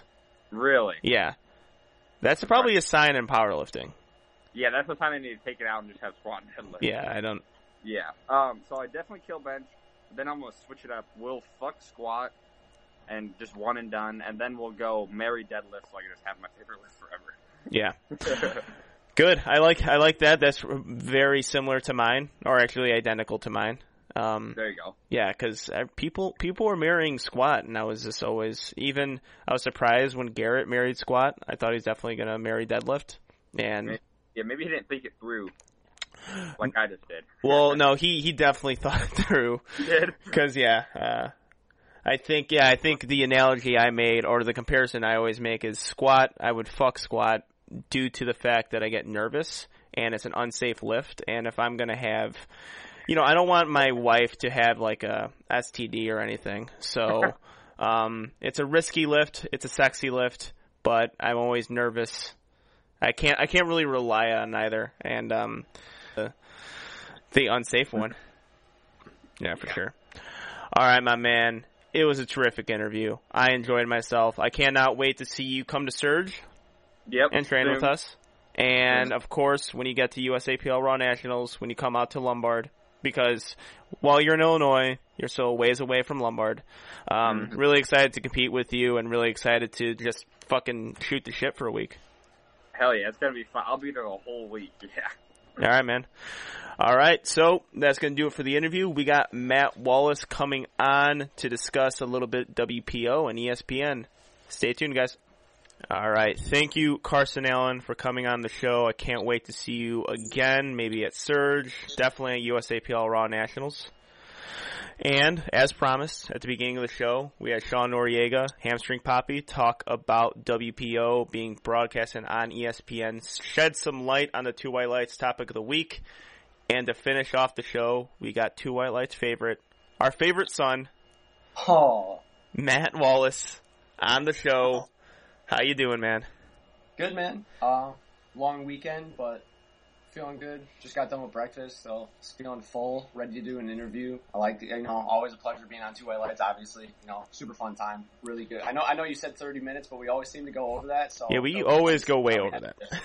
Not a bad thing. Oh, yeah, for sure. And we had this topic. I probably mentioned at the beginning of the show. I definitely mentioned it to Sean. I don't want to be the only one talking for 60 minutes about this topic because it's a big one. It's big news in powerlifting. It's breaking news. It's, in my opinion, the biggest news story that, has happened in the past year because it has a lot of impact on powerlifting and media in of itself. So I wanted Sean Noriega on because he gives usually a very intelligent, antiquated point of view on a lot of things. And his opinions are usually based up with fact and logic. And I know you are a big fan of the sport, passionate about the sport, and you will do the exact same thing. I don't want it to be a fucking, just fucking juvenile jokes towards multiply and raw lifting. USAPL guys are virgins and WPO guys are fucking, they can't find their dicks. You, I know, are not a multiply guy. But you respect the sport, and I know that you've been very happy with the development that the UPO is being broadcasted on ESPN. So why exactly are you in favor of that? Well, so I think, like you said, Sean's very intelligent and very well-spoken. And I would say when you kind of took that pause, I think a word that I wanted to put in there was calculated. Calculated. That was the word I was looking for, and I'm not wearing my glasses, so I'm not that smart anymore. Very calculated speaker, and I'm not, bashing myself and saying I'm not, but I think it'd be important for me to talk about how when I first started in powerlifting in 2013, I was the only raw guy that walked into a gym full of 10 multiply lifters. Mm-hmm. Because that's raw lifting, IPF Worlds didn't have their first raw championships, or their classic championships until 2012. So Multiply was still a pretty big deal in the early 2010s, and I think that gives me a very different perspective on this topic as a whole and Multiply powerlifting as a whole. And I'll quick disclaimer: I don't hate Multiply. I don't love raw lifting. I hate shitty powerlifting, and there's shitty powerlifting in every facet of the game. There's going to be shitty powerlifting everywhere. But yeah, Multiply does get a pretty bad rap, but they're doing really well right now as far as Multiply and the WPO specifically. I mean, and like I just got done telling you, before we started, within a decade, the WPO has been on TV, major TV networks, twice. And Joe Sullivan brought up the fact that raw lifting as a whole, raw with wraps, has 77,000 individual competitors. Yeah. And we have the U.S. Open, the Boss of Bosses coming up next weekend, Reebok Record Breakers, all these big money meets that are popping up, and that's amazing. That's so cool. But the WPO, they're taking 2,500 individual, I mean, not specifically for that meet, but 2,500 individual Multiply lifters compared to 77,000, and they're actually getting their part of the sport, their piece of history of the sport, if you want to call it that, because it's we thought it was on its way out. Yeah. It might be history, but it seems like it might be making upward trend. They're taking 2,500 people and putting it on television, which for the second time in a decade, which is more than raw powerlifting has ever done since ever. Yeah, for sure. And again, at the beginning of the show, we talked about it is merited that they're on ESPN because they put in the work. They put in the work with Westside vs. the World, the production value of that, and they put in the work to get on ESPN. So it is well deserved. Now, in my opinion, I do think Multiply lifting is dying, and I think it will eventually die completely. But the way it can be revitalized is if you have big money meets and you already have guys who are, say, single ply, jump into the equipment. Yeah, I think that would help, but unfortunately the biggest market of single ply right now is USAPL IPF, and they're not allowed to because of a federation that doesn't want to do anything for the lifters and wants to do something for themselves. So another reason why they're not making strides and making deals and making connections with these media companies to try to get this sport farther out there. Someone commented on your Two White Lights post like, well, I just wish it was raw lifting that we were seeing on TV. And it's like, well, guess what? Tell your fucking meat directors, tell the people who own these raw federations to start shaking hands with the right people and make the same moves that the owners of the WPO have done twice in a decade. Yeah. And, you know, with the Westside vs. the World documentary, that was a huge win for powerlifting in general. Yeah. And because it introduced people to the idea of moving as much weight as possible as a sport. You know, they even talked about, they went through the entire story, this entire history of Raw, Ace bandages, the marathon suits in 1977, and then the introduction of Multiply. They went through the entire history, and they even talked about the fallout of Multiply powerlifting and how Raw was taking over, and even highlighted their Raw lifters. So it's not like they just, they're just like, Multiply, done, cool. No, they included every aspect of powerlifting and how powerlifting as a sport, as a strength sport, has impacted a lot of athletes' lives.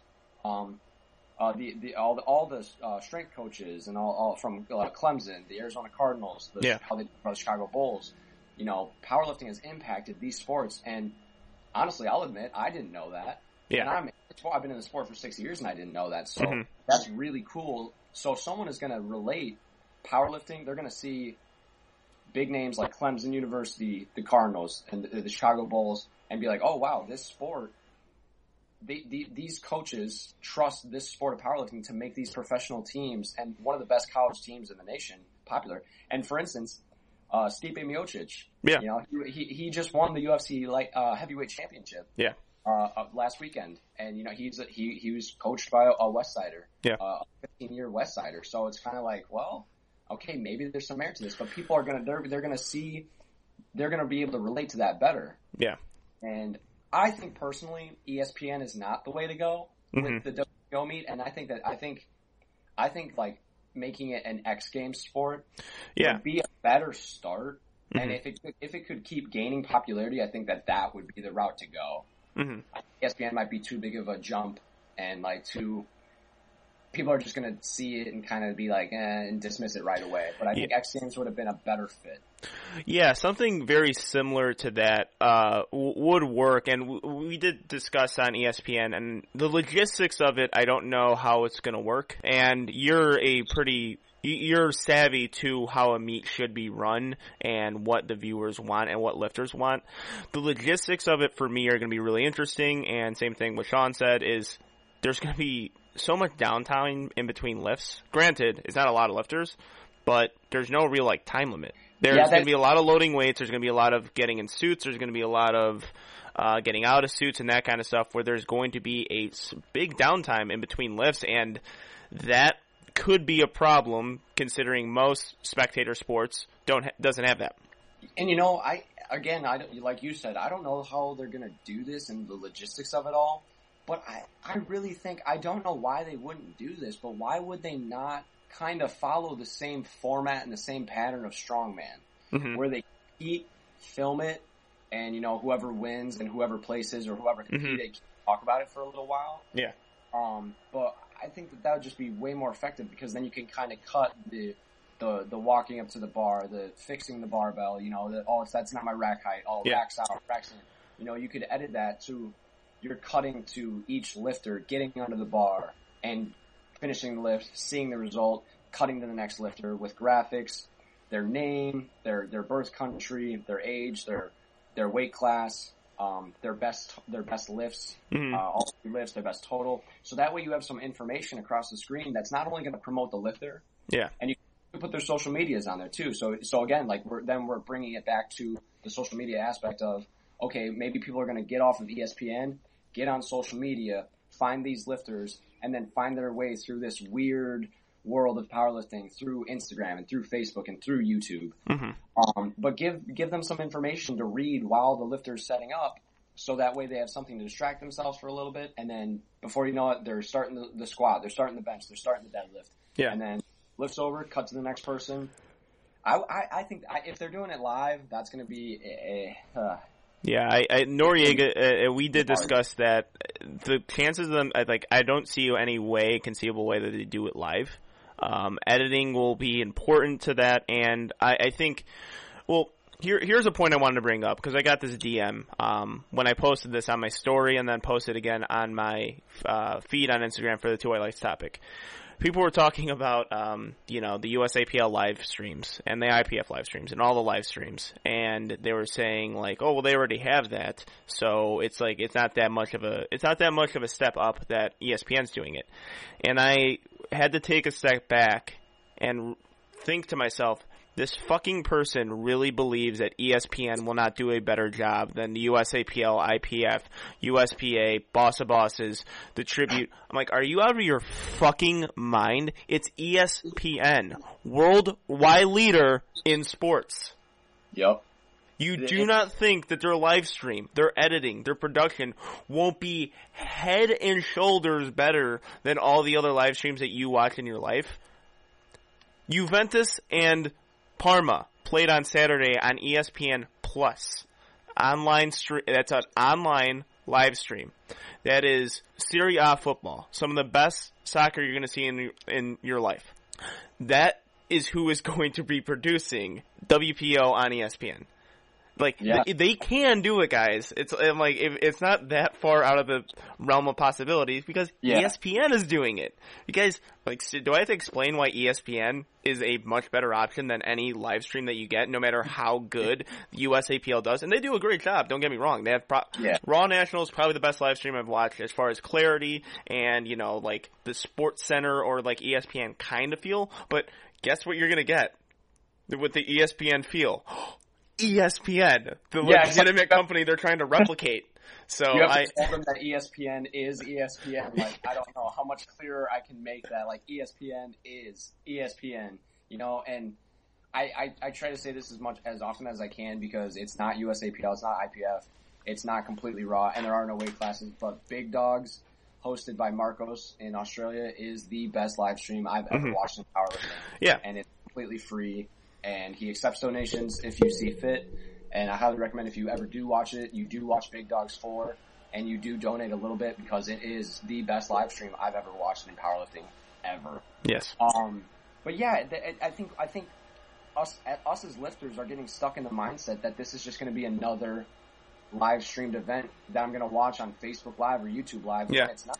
It's a high quality production. Yeah. And that goes back to what I'm talking about, where these other federation owners, if people want to cry about Raw powerlifting not being on TV, the federation owners have to start working a little harder. You have to start shaking hands and making connections with these big companies and these organizations that are going to get you, or investors even, that are going to propel you to that higher level. And you know what? If everyone could just bring their egos down a notch or two and talk to each other, could you imagine if the owners of the WPO and the owners of the USPA could actually talk to each other and be like, hey, how did you do that? Because that's a great idea, and I think that that's something we should try to get into as well. And and maybe, who knows, maybe the next WPO meet offers Raw with Wraps. Yeah. Maybe the next WPO meet offers just Raw in general. Who knows? Maybe they'll be able to take the top 10 multiply guys and girls and the top 10 Raw with Wraps guys and girls, have a meet of 40 people, and be able to put it into a 3-hour time slot on ESPN or on the X Games or any other major network. Yeah. It's not out of the realm of possibility if people can just, put the ego in the back pocket and talk to each other and actually think that they could learn something from someone that they deem as stupid and, all the childish insults that they throw at multiply. Yeah. And these organizations and federations. But until that happens, WPO is going to keep doing what they did in the past, and obviously it works because they're doing it again. Who knows if it'll work this time? Who knows if it'll work again? But like I said, you got 77,000 Raw lifters, and we can barely agree on one set of rules for Raw lifting and one what barbell to use. Meanwhile, the WPO's like, no, we got our shit together and we're going to put our stuff on TV. They're just like, it's over, it's done. And it's I'm jealous. I'm jealous that Multiply has their shit together. We talk so much shit about Multiply, but when you look at it like that mathematically, they have their shit together and we do not. And we think we should be on TV? Yeah. I don't think so. No, because then we start tearing each other down from the inside, where it's like, yeah, but only drug tested powerlifting, not untested powerlifting, and no knee wraps, and only the same barbell, and it's like, okay, the WPO made it so much easier because they don't tear each other apart, and they don't tear each other down within their own sport. And how can we expect to broadcast our sport that we all care about and love when we just talk shit about each other and tear each other down all the time? It doesn't make any sense. We're not going to go anywhere with this mentality. Yeah, for sure. And that's a really good point on that, because as far as people thinking that their division, their type of powerlifting should be broadcasted, I don't know if the people who matter believe that. It's another one of those outsiders looking in point of views where they want their division to be on. It's like, well, I think people who are involved in the sport understand why it's a WPO and no one else.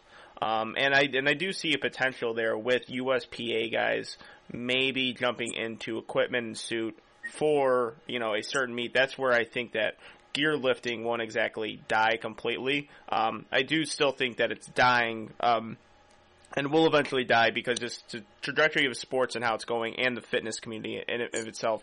But you mentioned the jokes being thrown back and forth in Multiply, and I'm definitely guilty of this, and I still will probably make the jokes and the jokes when the meet happens, and that is the judging. The judging is going to be a key component for us powerlifters.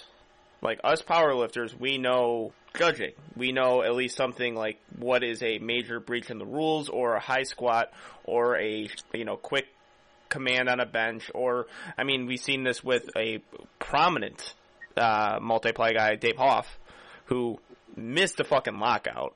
He slipped. He slipped. That was what, a child could tell you that is not a deadlift.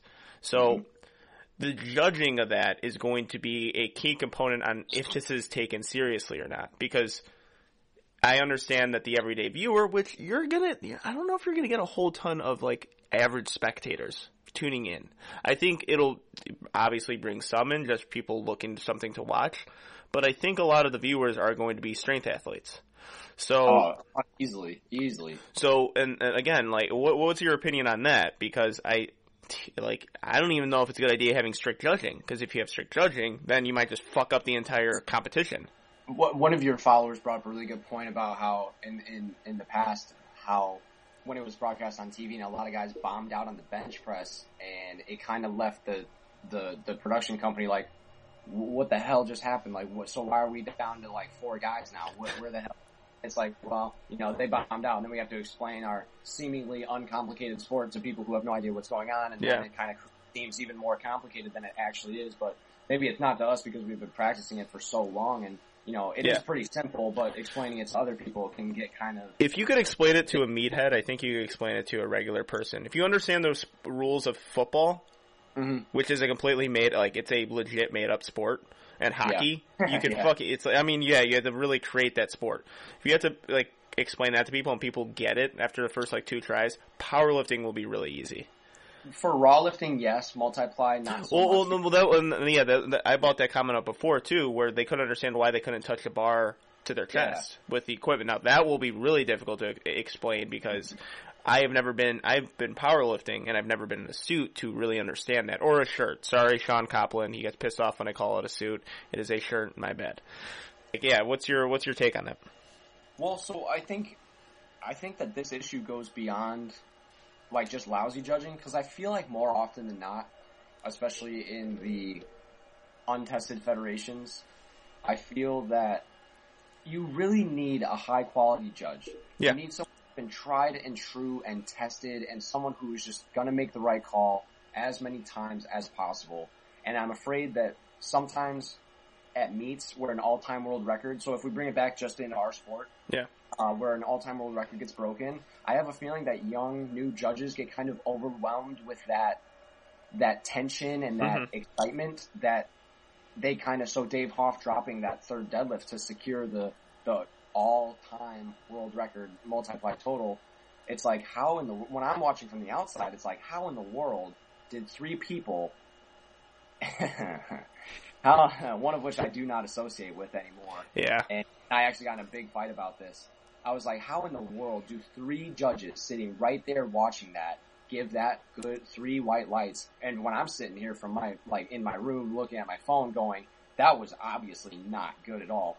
I feel like that excitement and that energy in the air kind of takes people's minds out of it. Yeah. They don't judge clearly. They don't see things clearly. So I'm afraid that's going to happen with this WPO meet again, where the excitement of the biggest multiply, we can just call it that, the biggest multiply meet ever. Yeah. And I think that excitement might get to less qualified and less practiced judges. So I really hope that the judging is good, but more importantly, I hope that the lifters are good. Yeah. I hope that the lifters show up. One of my friends, Matt Manuth, he won the WPO last year with a torn bicep on his first deadlift, by the way, and an amazing lifter. He is my favorite, hands down my favorite multiply lifter, because he comes correct every single time. Squats are to depth, benches, 1,100 pound squat to depth, 900 pound bench presses, easy, and controlled, paused, and deadlifts, he doesn't fall over, so he's already ahead of the game. But when he hits the platform, guys like Matt Manuth, he comes to perform. Yeah. And he performs very well, and he's the kind of guy that is going to give Multiply a good name and help these judges. He's going to make their jobs easier. Leaves no doubt. He doesn't leave it in the hands of the judges. Yeah. He shows up and performs every time. And those are the kind of guys that are going to give that a good name.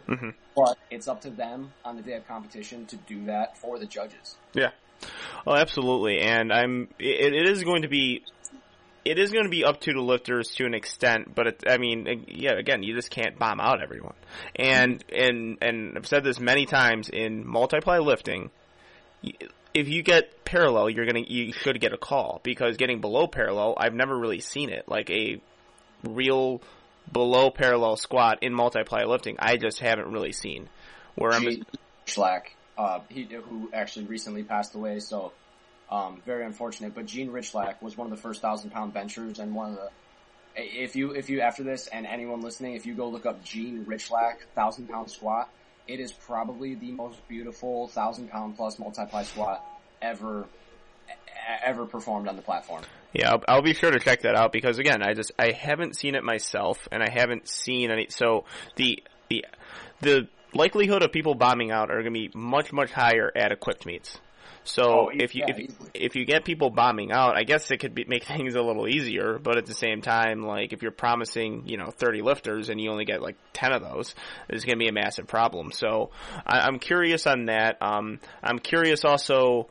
You know what I just thought of actually recently? What I just thought of, if we go back to the editing part of that, yeah, maybe that does maybe the bombing out it makes for a boring live stream. Yeah, but maybe the lifters bombing out kind of makes a very more intense like finish. Yeah, you start a meet with 20 guys, and then you get bench gets done, and then you get down to deadlifts, and you're like, if you watch the whole thing, you're like, okay, only the best of these 20 guys are making it. It's like, okay, now we're down to 5. Like, it's almost an elimination process. Yeah. They're like themselves, but it's like, okay, now we know that these last, like, 5, 6 guys, they're the real deal. They're doing stuff that these other guys couldn't, like, if they edit it right, they could, like, really, like, I think they could spin it to their advantage. Yeah. If they edit it right. Oh, for sure. And you'll be able to explain the sport that way too, on what happens.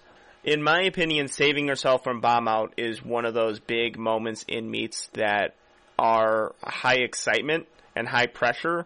And, we could bring up Hack again. Hack nearly bombed out of his meet, and then once he hit that squat, there was a big eruption, and that allowed him to have a all-time performance. So, yeah, saving yourself from bomb out is one thing that you could edit in beautifully to kind of show, like, the importance of an opener, the importance of a second attempt, and then your third attempt, if you decide to go, you can explain all that kind of stuff as you go along and kind of tell the story of powerlifting. So, yeah, really interesting point there, especially with, the judging and the odds of people bombing out, which can definitely happen at multiply meets. How do you think that the average viewer is going to consume this versus the powerlifter? I think we're too smart for our own good as powerlifters, and we've been around the. Like I said, my first step into a powerlifting gym was a multiply gym, so I have a different value. I have a different respect for quality multiply powerlifting. But a lot of these other guys are just too smart for their own good. They're not smart enough. Yeah. But too smart for their own good to where they bash it without actually, like, taking into consideration, actually doing some research and kind of watching and going to these meets and kind of seeing it from, other than, looking at their phone and trying to make judgments. But I think the general consumer is, and I'll admit, when the guy who introduced me to that multiply gym told me how much he squat, benched, and deadlift, I said, he was a 165-pound kid who's like, yeah, I squat 700, I bench 400, and I deadlift.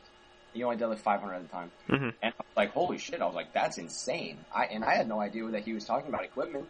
Yeah. Which, as a competitor, he kind of misled me, but, I wouldn't have had it any other way, or else I probably wouldn't be here. But the general consumer isn't really going to care about that. They're not going to, they're going to be more obsessed with the weight on the bar, and then they're going to start asking questions. So 2 routes that could possibly go is they're gonna see the weight on the bar, they're gonna see that number, and their attention is immediately gonna be captured because it's something that 99.5% of the world has never seen before in their lives. Yeah. And that's gonna capture their attention right away. Then it's up to them to give a shit once they find out that they're wearing supportive equipment, if that's even explained very well at the beginning or whenever they tune in. Then that's up to them to stick around and watch. Yeah. Or just be like, nah, if it ain't raw, it's, if you talk to anyone about raw, they think you're talking about food. Like, they're not powerlifters, they're general consumers. So they're gonna see the weight on the bar, get excited, stick around, find out that it's equipped lifting, and then they're gonna be like, well, what's equipped lifting? What is the hell's raw lifting? They might not even know raw lifting exists. Yeah. They might think equipped lifting is the only form of powerlifting. Well, yeah, I mean, yeah, I can make an argument that's how I got started too. Was I thought that everything was I thought I had a vision of powerlifting, and it wasn't the powerlifting that I'm involved in now. Oh, and it's in my 6 years, it's evolved so much that I can look back a short few years ago and go, wow, things are immensely different now, for the better, in my opinion. But it's crazy how much the sport's evolving. Mm-hmm. But people, and again, if you put socials up there, if you advertise other companies, if you advertise Inzer, Pioneer Fit, Titan, Titan doesn't do multiply, do they? I don't think they do. I have no clue.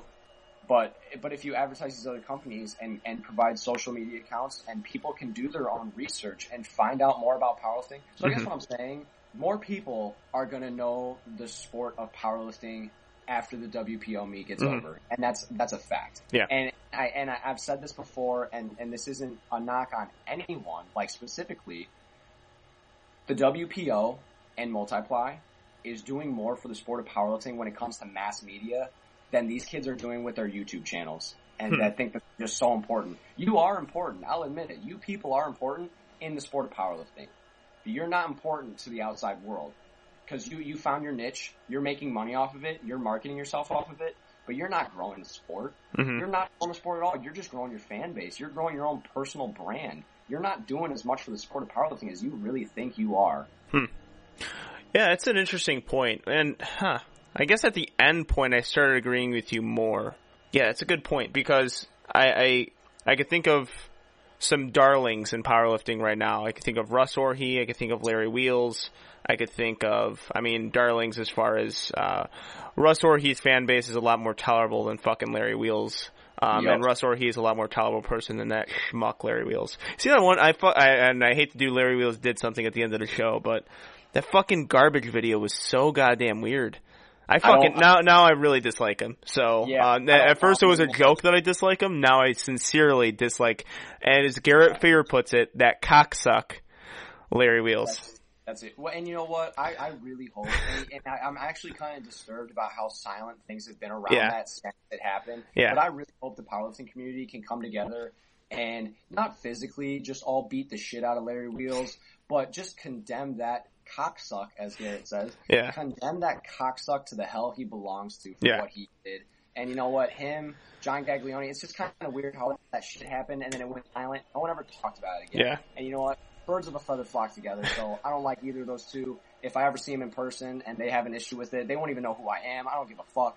But, if you want to treat women like that, you're gonna get called out for it. Online, in person, I don't give a shit what you do at this point, but you're a piece of shit and a cocksuck. Have fun with the rest of your life and your millions of fans that would rather fucking lick your balls than support women who get beat and abused mentally and emotionally. Fuck his fans too. Yeah, for sure. We just got on a massive tangent there and diverted from all attention. But so again, with those social media darlings that we have, I could make a argument that if Russ decided to do something else, his fans will be inclined to do something else as well. And when you bought that point where YouTubers aren't exactly important for the sport, or they're not growing powerlifting as a sport, I disagreed with you. Because I was like, well, I think that they are doing really well for the sport, and I think the most popular people in powerlifting that draws the eyes and attention of powerlifting now, and the growth of it, are those Candidos, Lane Noren, Ben Rice, and then you look at Orhii now. You look at all these guys who are growing the sport. Noriega's another one you could use. Garrett's another one you could use. There are so many people now who are growing the sport in raw lifting, but I think I would have to think about this myself. Is there a difference between a fan base and people loving powerlifting? Because if Russ doesn't compete in 5 years, or let's say he just gets involved in bodybuilding. Yeah, he just goes back to bodybuilding. This goes back to bodybuilding. He's like, powerlifting's fun, but I'm just really trying to focus on my fitness career in bodybuilding or something else. I think that those fanboys will kind of gravitate towards whatever he does because they're fans of him, not necessarily the sport. So it's a good, I'm going to have to try to pick a side here because... Well, let me clarify my point a little bit differently though. They're not important for the sport as in outside the sport. And by outside the sport, I should have said outside the fitness community. Okay. Like specifically barbell sport community. Yeah. Yes, Russ, Candido, Lane Norton, they're all, and I'm do air quotations, famous, but only within still a very niche community. Yeah. The WPO being on ESPN, a sports organization, football, baseball, sports. Yeah. That's the reach I'm talking about. Okay. Your YouTube channel is reaching out to fitness communities. Yeah. If you're pulling more people, you YouTube accounts are pulling fans from CrossFit, bodybuilding, other barbell sports. But being broadcast on ESPN is pulling the casual fans maybe into the fitness industry for the first time completely. Yeah. Which is something that, I would never know who any of these people are unless I powerlifted. I wouldn't know who any of them are unless I didn't give a shit about the gym. Mm-hmm. And so that's, I guess I should have clarified that better. No, it was still a good point to make though. I do like the point you just made. And I if you do broadcast on ESPN, yes, you are definitely getting powerlifting to the masses, not just this fitness community. In my personal opinion, I would like to kind of stay in the fitness community. I mentioned it early in the show. Let's be mainstream in fitness first, and then let's focus on, the expansion of it because, it is a niche community, and sometimes those, niche communities are the best ones. They're the most fun. It's cool that this sport that we kind of all know each other, and no matter, and, you could talk to the best in the world. I know Steffi Cohen is open to answering questions. I know a lot of the top IPF and USAPL guys are open to answering any questions that they have, and they'll be at your gym and just kind of hang out and shoot the shit with a random person. And I think that niche community is the reason why that happens. It's very communal, and it's a good thing for that. But I'm going to ask you this question. Well, and then, so one more thing. Okay. I think what would be a good move for Raw Powerlifting right now, especially with the success of the West Side documentary, if you don't want to broadcast an entire meet on ESPN or if you don't have that avenue, I think a really good move right now would be to continue the documentary series. Yeah. I think more documentaries on individual powerlifters would help bring more attention to the sport if you could get it on Netflix. I would love to see a documentary about Ray Williams. Yeah. I would love to see a documentary, if we want to go one step farther, I would love to see a documentary about Dan Green, his sports history, and his gym history. So not only they're getting introduced to the individual lifter, but they're also being introduced to the gym and the supportive community that wraps around it. Mm-hmm. So I think focusing on individual documentaries about more powerlifters, more gyms, would be a big step in the right direction. So that way we can still kind of keep it niche. Yeah.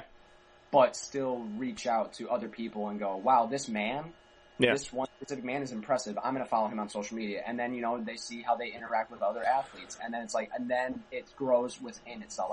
Then they introduce more athletes. And it just kind of rolls into the snowball effect. It's snowball effect. Yeah, that would be interesting to see, and a way to get to the mass audiences would be something like that. Netflix is huge if you get it on there, even though it's kind of dying, Netflix, the whole idea of it. But Amazon, YouTube series, those are big Disney. companies as well. Yeah, Disney Plus or something. It'll be great to follow Powerlifter on Disney Plus. But I'm going to ask you this question. Would you prefer to see the WPO, this type of meet, being broadcasted to the masses, or another type of federation or meet broadcasted to everyone? I'm talking about the powerlifter and the everyday consumer. I would prefer raw lifting. Okay. And it's purely because of how relatable it is. Yeah. Once you find out that what's up with this monolith, what the hell's a monolith, what the hell is multiply, what the hell is a suit, like I said, the big numbers are going to capture the attention. Mm-hmm. The big life numbers, they're going to capture the attention. If those people choose to stay, that's up to them. But I think that that's a good way to break into it.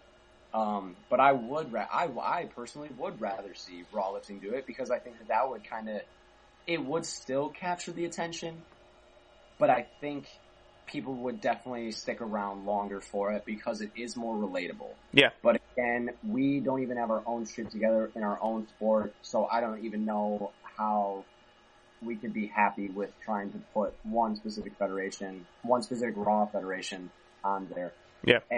And you know what? I know that the Tribute is super into like doing everything for the lifter, and I really hope that or the US Open, but I like the Tribute better. Yeah.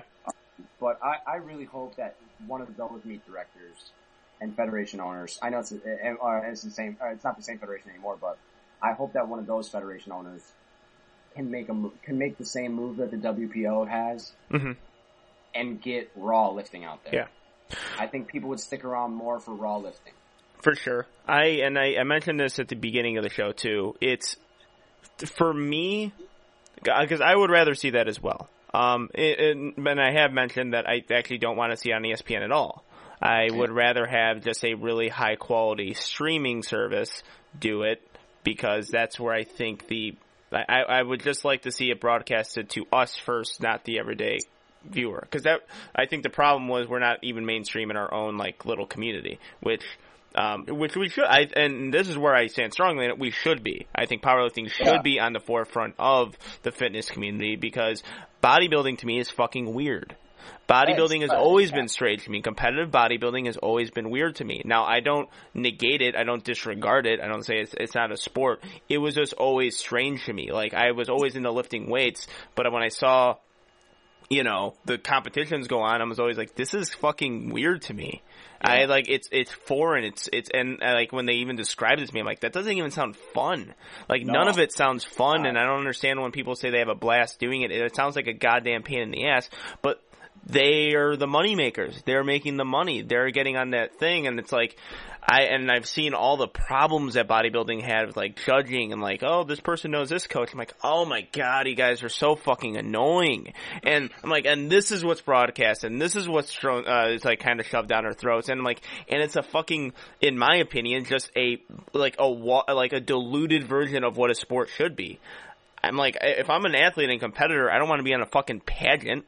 I want to be actually performing something. And I think CrossFit, that's where it has it beat on, they are really good at how they want broadcast their stuff, and they actually have a competition going on as well where there's a clear winner. But but back to my point, I think that the disappointment for me is the WPO being on ESPN, and I would much rather prefer to see Raw lifting, of course. But I'm not really a big fan of multiply lifting because it's just so foreign to me. But I do respect that it is difficult to do. And I said this on the show many times, it is difficult to do. Multiply is a very difficult thing, and I respect how they go about lifting weights. But if you're broadcasting to us, the people who are driving the sport right now, the people who are viewing are people in their mid-20s like us. Teenage to like early 30s to late 20s. That's the range right now. That's the demographics of powerlifting. You're getting a product right now that I don't think that demographic interested in the sport or entertain those people in the sport. And I made this analogy earlier. It's like Vince McMahon trying to give us people in 2019 the Ultimate Warrior or Hulk Hogan or like Hercules Hernandez, like big muscle-bound guys who just scream into the microphone and say nothing of real value, and, you know, their matches are kind of boring and that kind of stuff, and it's just like all like too much pageantry and not enough skill going on. That is what I think we're getting, and we're just kind of gonna, disregard it, while I think guys like Russ, Taylor Atwood, Hack, those are the moneymakers in the sports. Guys with personalities, but at the same time, they're a personality that resonates with our current society. Like, if we're trying to build a brand here, that's the brand you gotta build. You gotta have a brand that resonates with our society. And, they fucking like comic books. They like Marvel. They're into their shoes. They're into their attire. They love their headbands. They look fucking cool. Yeah, they're like sarcastic, and have like Hack's a big Always Sunny in Philadelphia fan. He makes her just so good too. Yeah, and it's like they understand like the current demographic. Like, I compared WPO to like the early 90s wrestling. Not bad. Early 90s wrestling is not bad. And I apologize for everyone listening to the show who has no fucking idea about pro wrestling. Yeah. But I mean, you should have known the fucking logo is the NWO. So Yeah, right. and all of our shirts on our website are pretty much wrestling based. So sorry, not sorry, I guess. But that's like the WPO for me. It's like, I can appreciate it. I can appreciate early 90s, 80s, 70s wrestling, but it won't work. And that's why, like, there's a constant image change in pro wrestling and all of sports for that matter. Like, in the 80s, it was, eat your vitamins, kids. Everything's optimistic and awesome. That was Hulk Hogan's thing. And, like, in the early 90s, it was kind of the same thing. Then the late 90s, there was a demographic change where everyone's like, I fucking hate life. I have so much anger and rage in me. And that's where you get like Stone Cold Steve Austin. That's where you get like bands like Rage Against the Machine. You gotta adapt to the times, and multiply lifting and the personalities that the WPO is going to bring is not that. No, we're definitely and that it goes back to the YouTube era, the social media era, the I'm so sad, angry at myself and depressed and anxious. And all I do is... It's like cool to be awkward now. You know? Yeah. It's cool to be awkward. Like, when I was growing up, it was cool to be a womanizer. It was cool to just be a complete sarcastic or a complete cocky, arrogant dickhead. And that was, again, the NWO. I'm sorry, pro wrestling, reference again, but Two White Lights t-shirts, the NWO. Like, that to me was awesome. Scott Hall and Kevin Nash being arrogant fucking bullies, you know, knocking over shit, being, you know, just the complete shit. That's what they were. They were the shit. And they were assholes. They were dickheads. Like, now that wouldn't really work. People be like, oh, they're bullying. That's unfair to do that to people. It's like, if you're the more awkward you are, the... If to simplify it for people who haven't watched wrestling, we're in a clean cut era. Yeah. Everything is right. Outfits match. Yeah. You know, all of our, and I'm that way. You know, in my own personal life, I could give a shit what I look like when I go out in public. But when I'm on the platform, I like to feel good about myself. I feel good, do good type mentality. So I like when all my stuff matches. I think it looks nice. It just makes me feel personally better. But we are, and that's almost how we can look at it, where WPO is they're the edgy guys who, you know, screaming music, metal bands, and hardcore, clinging on to that mentality, and then everything else is more clean-cut, professional, you know. Yeah. I would just, I think the intensity, as Sean Noriega puts it, cringe at a time.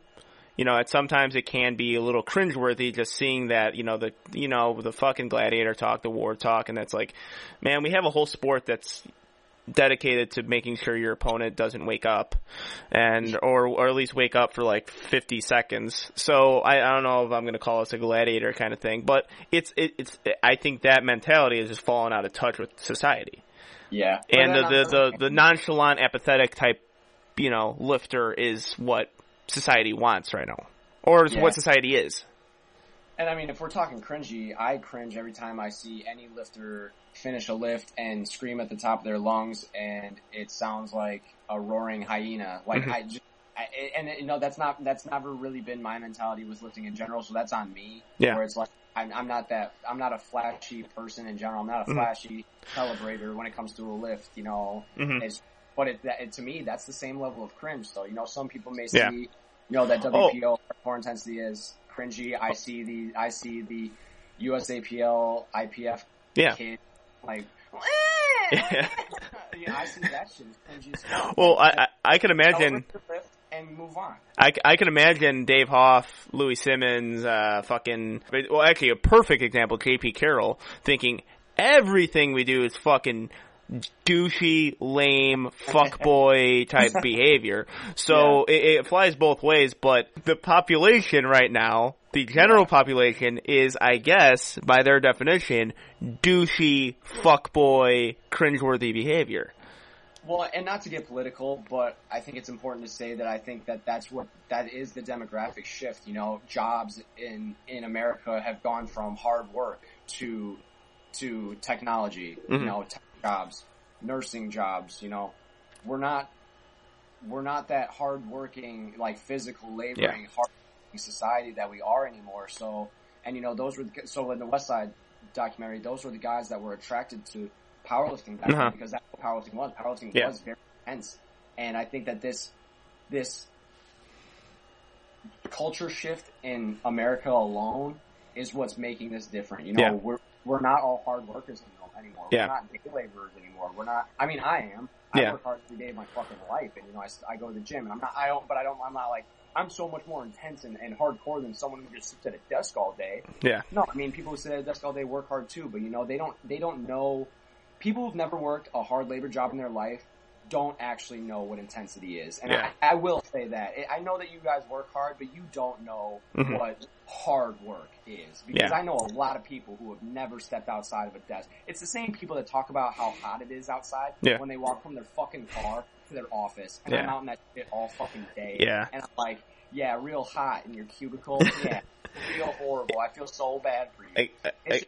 And it's not their fault because we don't have to anymore. Those jobs are falling out. It's for tech and all this other stuff. Yeah. So good for them. They probably train better than I do because they're not tired as fuck all day. Yeah, for sure. That's a pretty good point to make. And again, I hate to do it, but the pro wrestling thing, like back then, it was. I mean, back then, if you look at the wrestlers back then. And the reason why I make these analogies, I think there's a lot of similarities between pro wrestling and powerlifting because it's so individualized sport. But I digress from the main point is, like, those guys were like, you know, beer swelling kind of biker looking dudes who were kind of like bodyguards and stuff. Now the wrestlers now are all handsome. They're all fucking into video games. They're kind of all nerds. Like, they are like nerdy type dudes, and they would never. And Kevin Nash brought it up once in an interview. He's like, "Fucking, this looks like an Abercrombie and Fitch ad." And if I just jiggle a pill jar, because everyone had like a severe drug problem in the 80s and 90s with pain medication and all the other drugs under the sun. He's like, if I just bring that up, no one fucking turns their head. It's like, holy shit, these guys don't even do drugs anymore. It's like, what the hell's wrong with them? But yeah, and again, it's like, it's marketing to society, and, you know, fitness, we're part of society, and the fitness community is, and we're going to gravitate to what's cool and hip. And I think that, well, let's just end on this point. Matt, you're definitely going to be tuning into WPO, right? Oh, 100%. I'm probably going to go watch live because, you know, it's going to be at Lombard, so, you know, it's only 40 minutes away from here. Yeah, for sure. And I've said it before, it's going to be a really busy month for Two White Lights and everyone involved. But you're going to watch, if that's the case, I might go live. But everyone I've talked to, even the people who fucking hate the idea, they're going to tune in for at least a second. They're going to watch the highlights. They're going to talk about it. And I brought this up at the beginning of the show with Sean. I'm going to bring it up again. Anytime there's a conversation, good or bad, in the initial stages of anything, is a good thing. Mm-hmm. Even if we start fucking fighting with each other and debating and calling each other insults, calling all the USAPL guys virgins, calling all the other fucking guys degenerates, it is a good thing. The first time through a wall, you're always going to get bloody. It's going to get better. There's going to be more progress from that. And at this point in this sport, any backlash is good. That's just going to bring more eyes. More eyes. Because everyone I've talked to, every single person I talk to, have an opinion on this. So, yeah, that's I think it's going to be, I personally, even though I would prefer it being raw lifting, I prefer to watch raw lifting anyway. Would love to see that promoted more. I still think overall it's going to be a positive. I agree. 100% agree. All right. I hope they prove us all wrong. I hope they put on an amazing meet and they do it for years to come. And I hope that these raw federations hop on board, talk to the WPO, and figure out how they did it, and hopefully find a way to do it themselves. For sure. All right, so that is going to do it for Two White Lights, a jammed-packed episode with 3 powerlifters on the show, all, or 4, including me, all competing at USAPL Raw Nationals. Oh, and, yeah, good point. Yeah, I forgot about that. Just realized that now. Because our future shows are going to feature a lot of people who are going to be at USAPL Raw Nationals. So in the following weeks, be prepared to get a lot of 83 kg lifters on the show and a few more guests. We might have like 2 or 3 guests per week now coming on the show. So be excited for that. Matt, thank you for coming on. Like always, You're always welcome on Two White Lights. Appreciate it. Love it, man.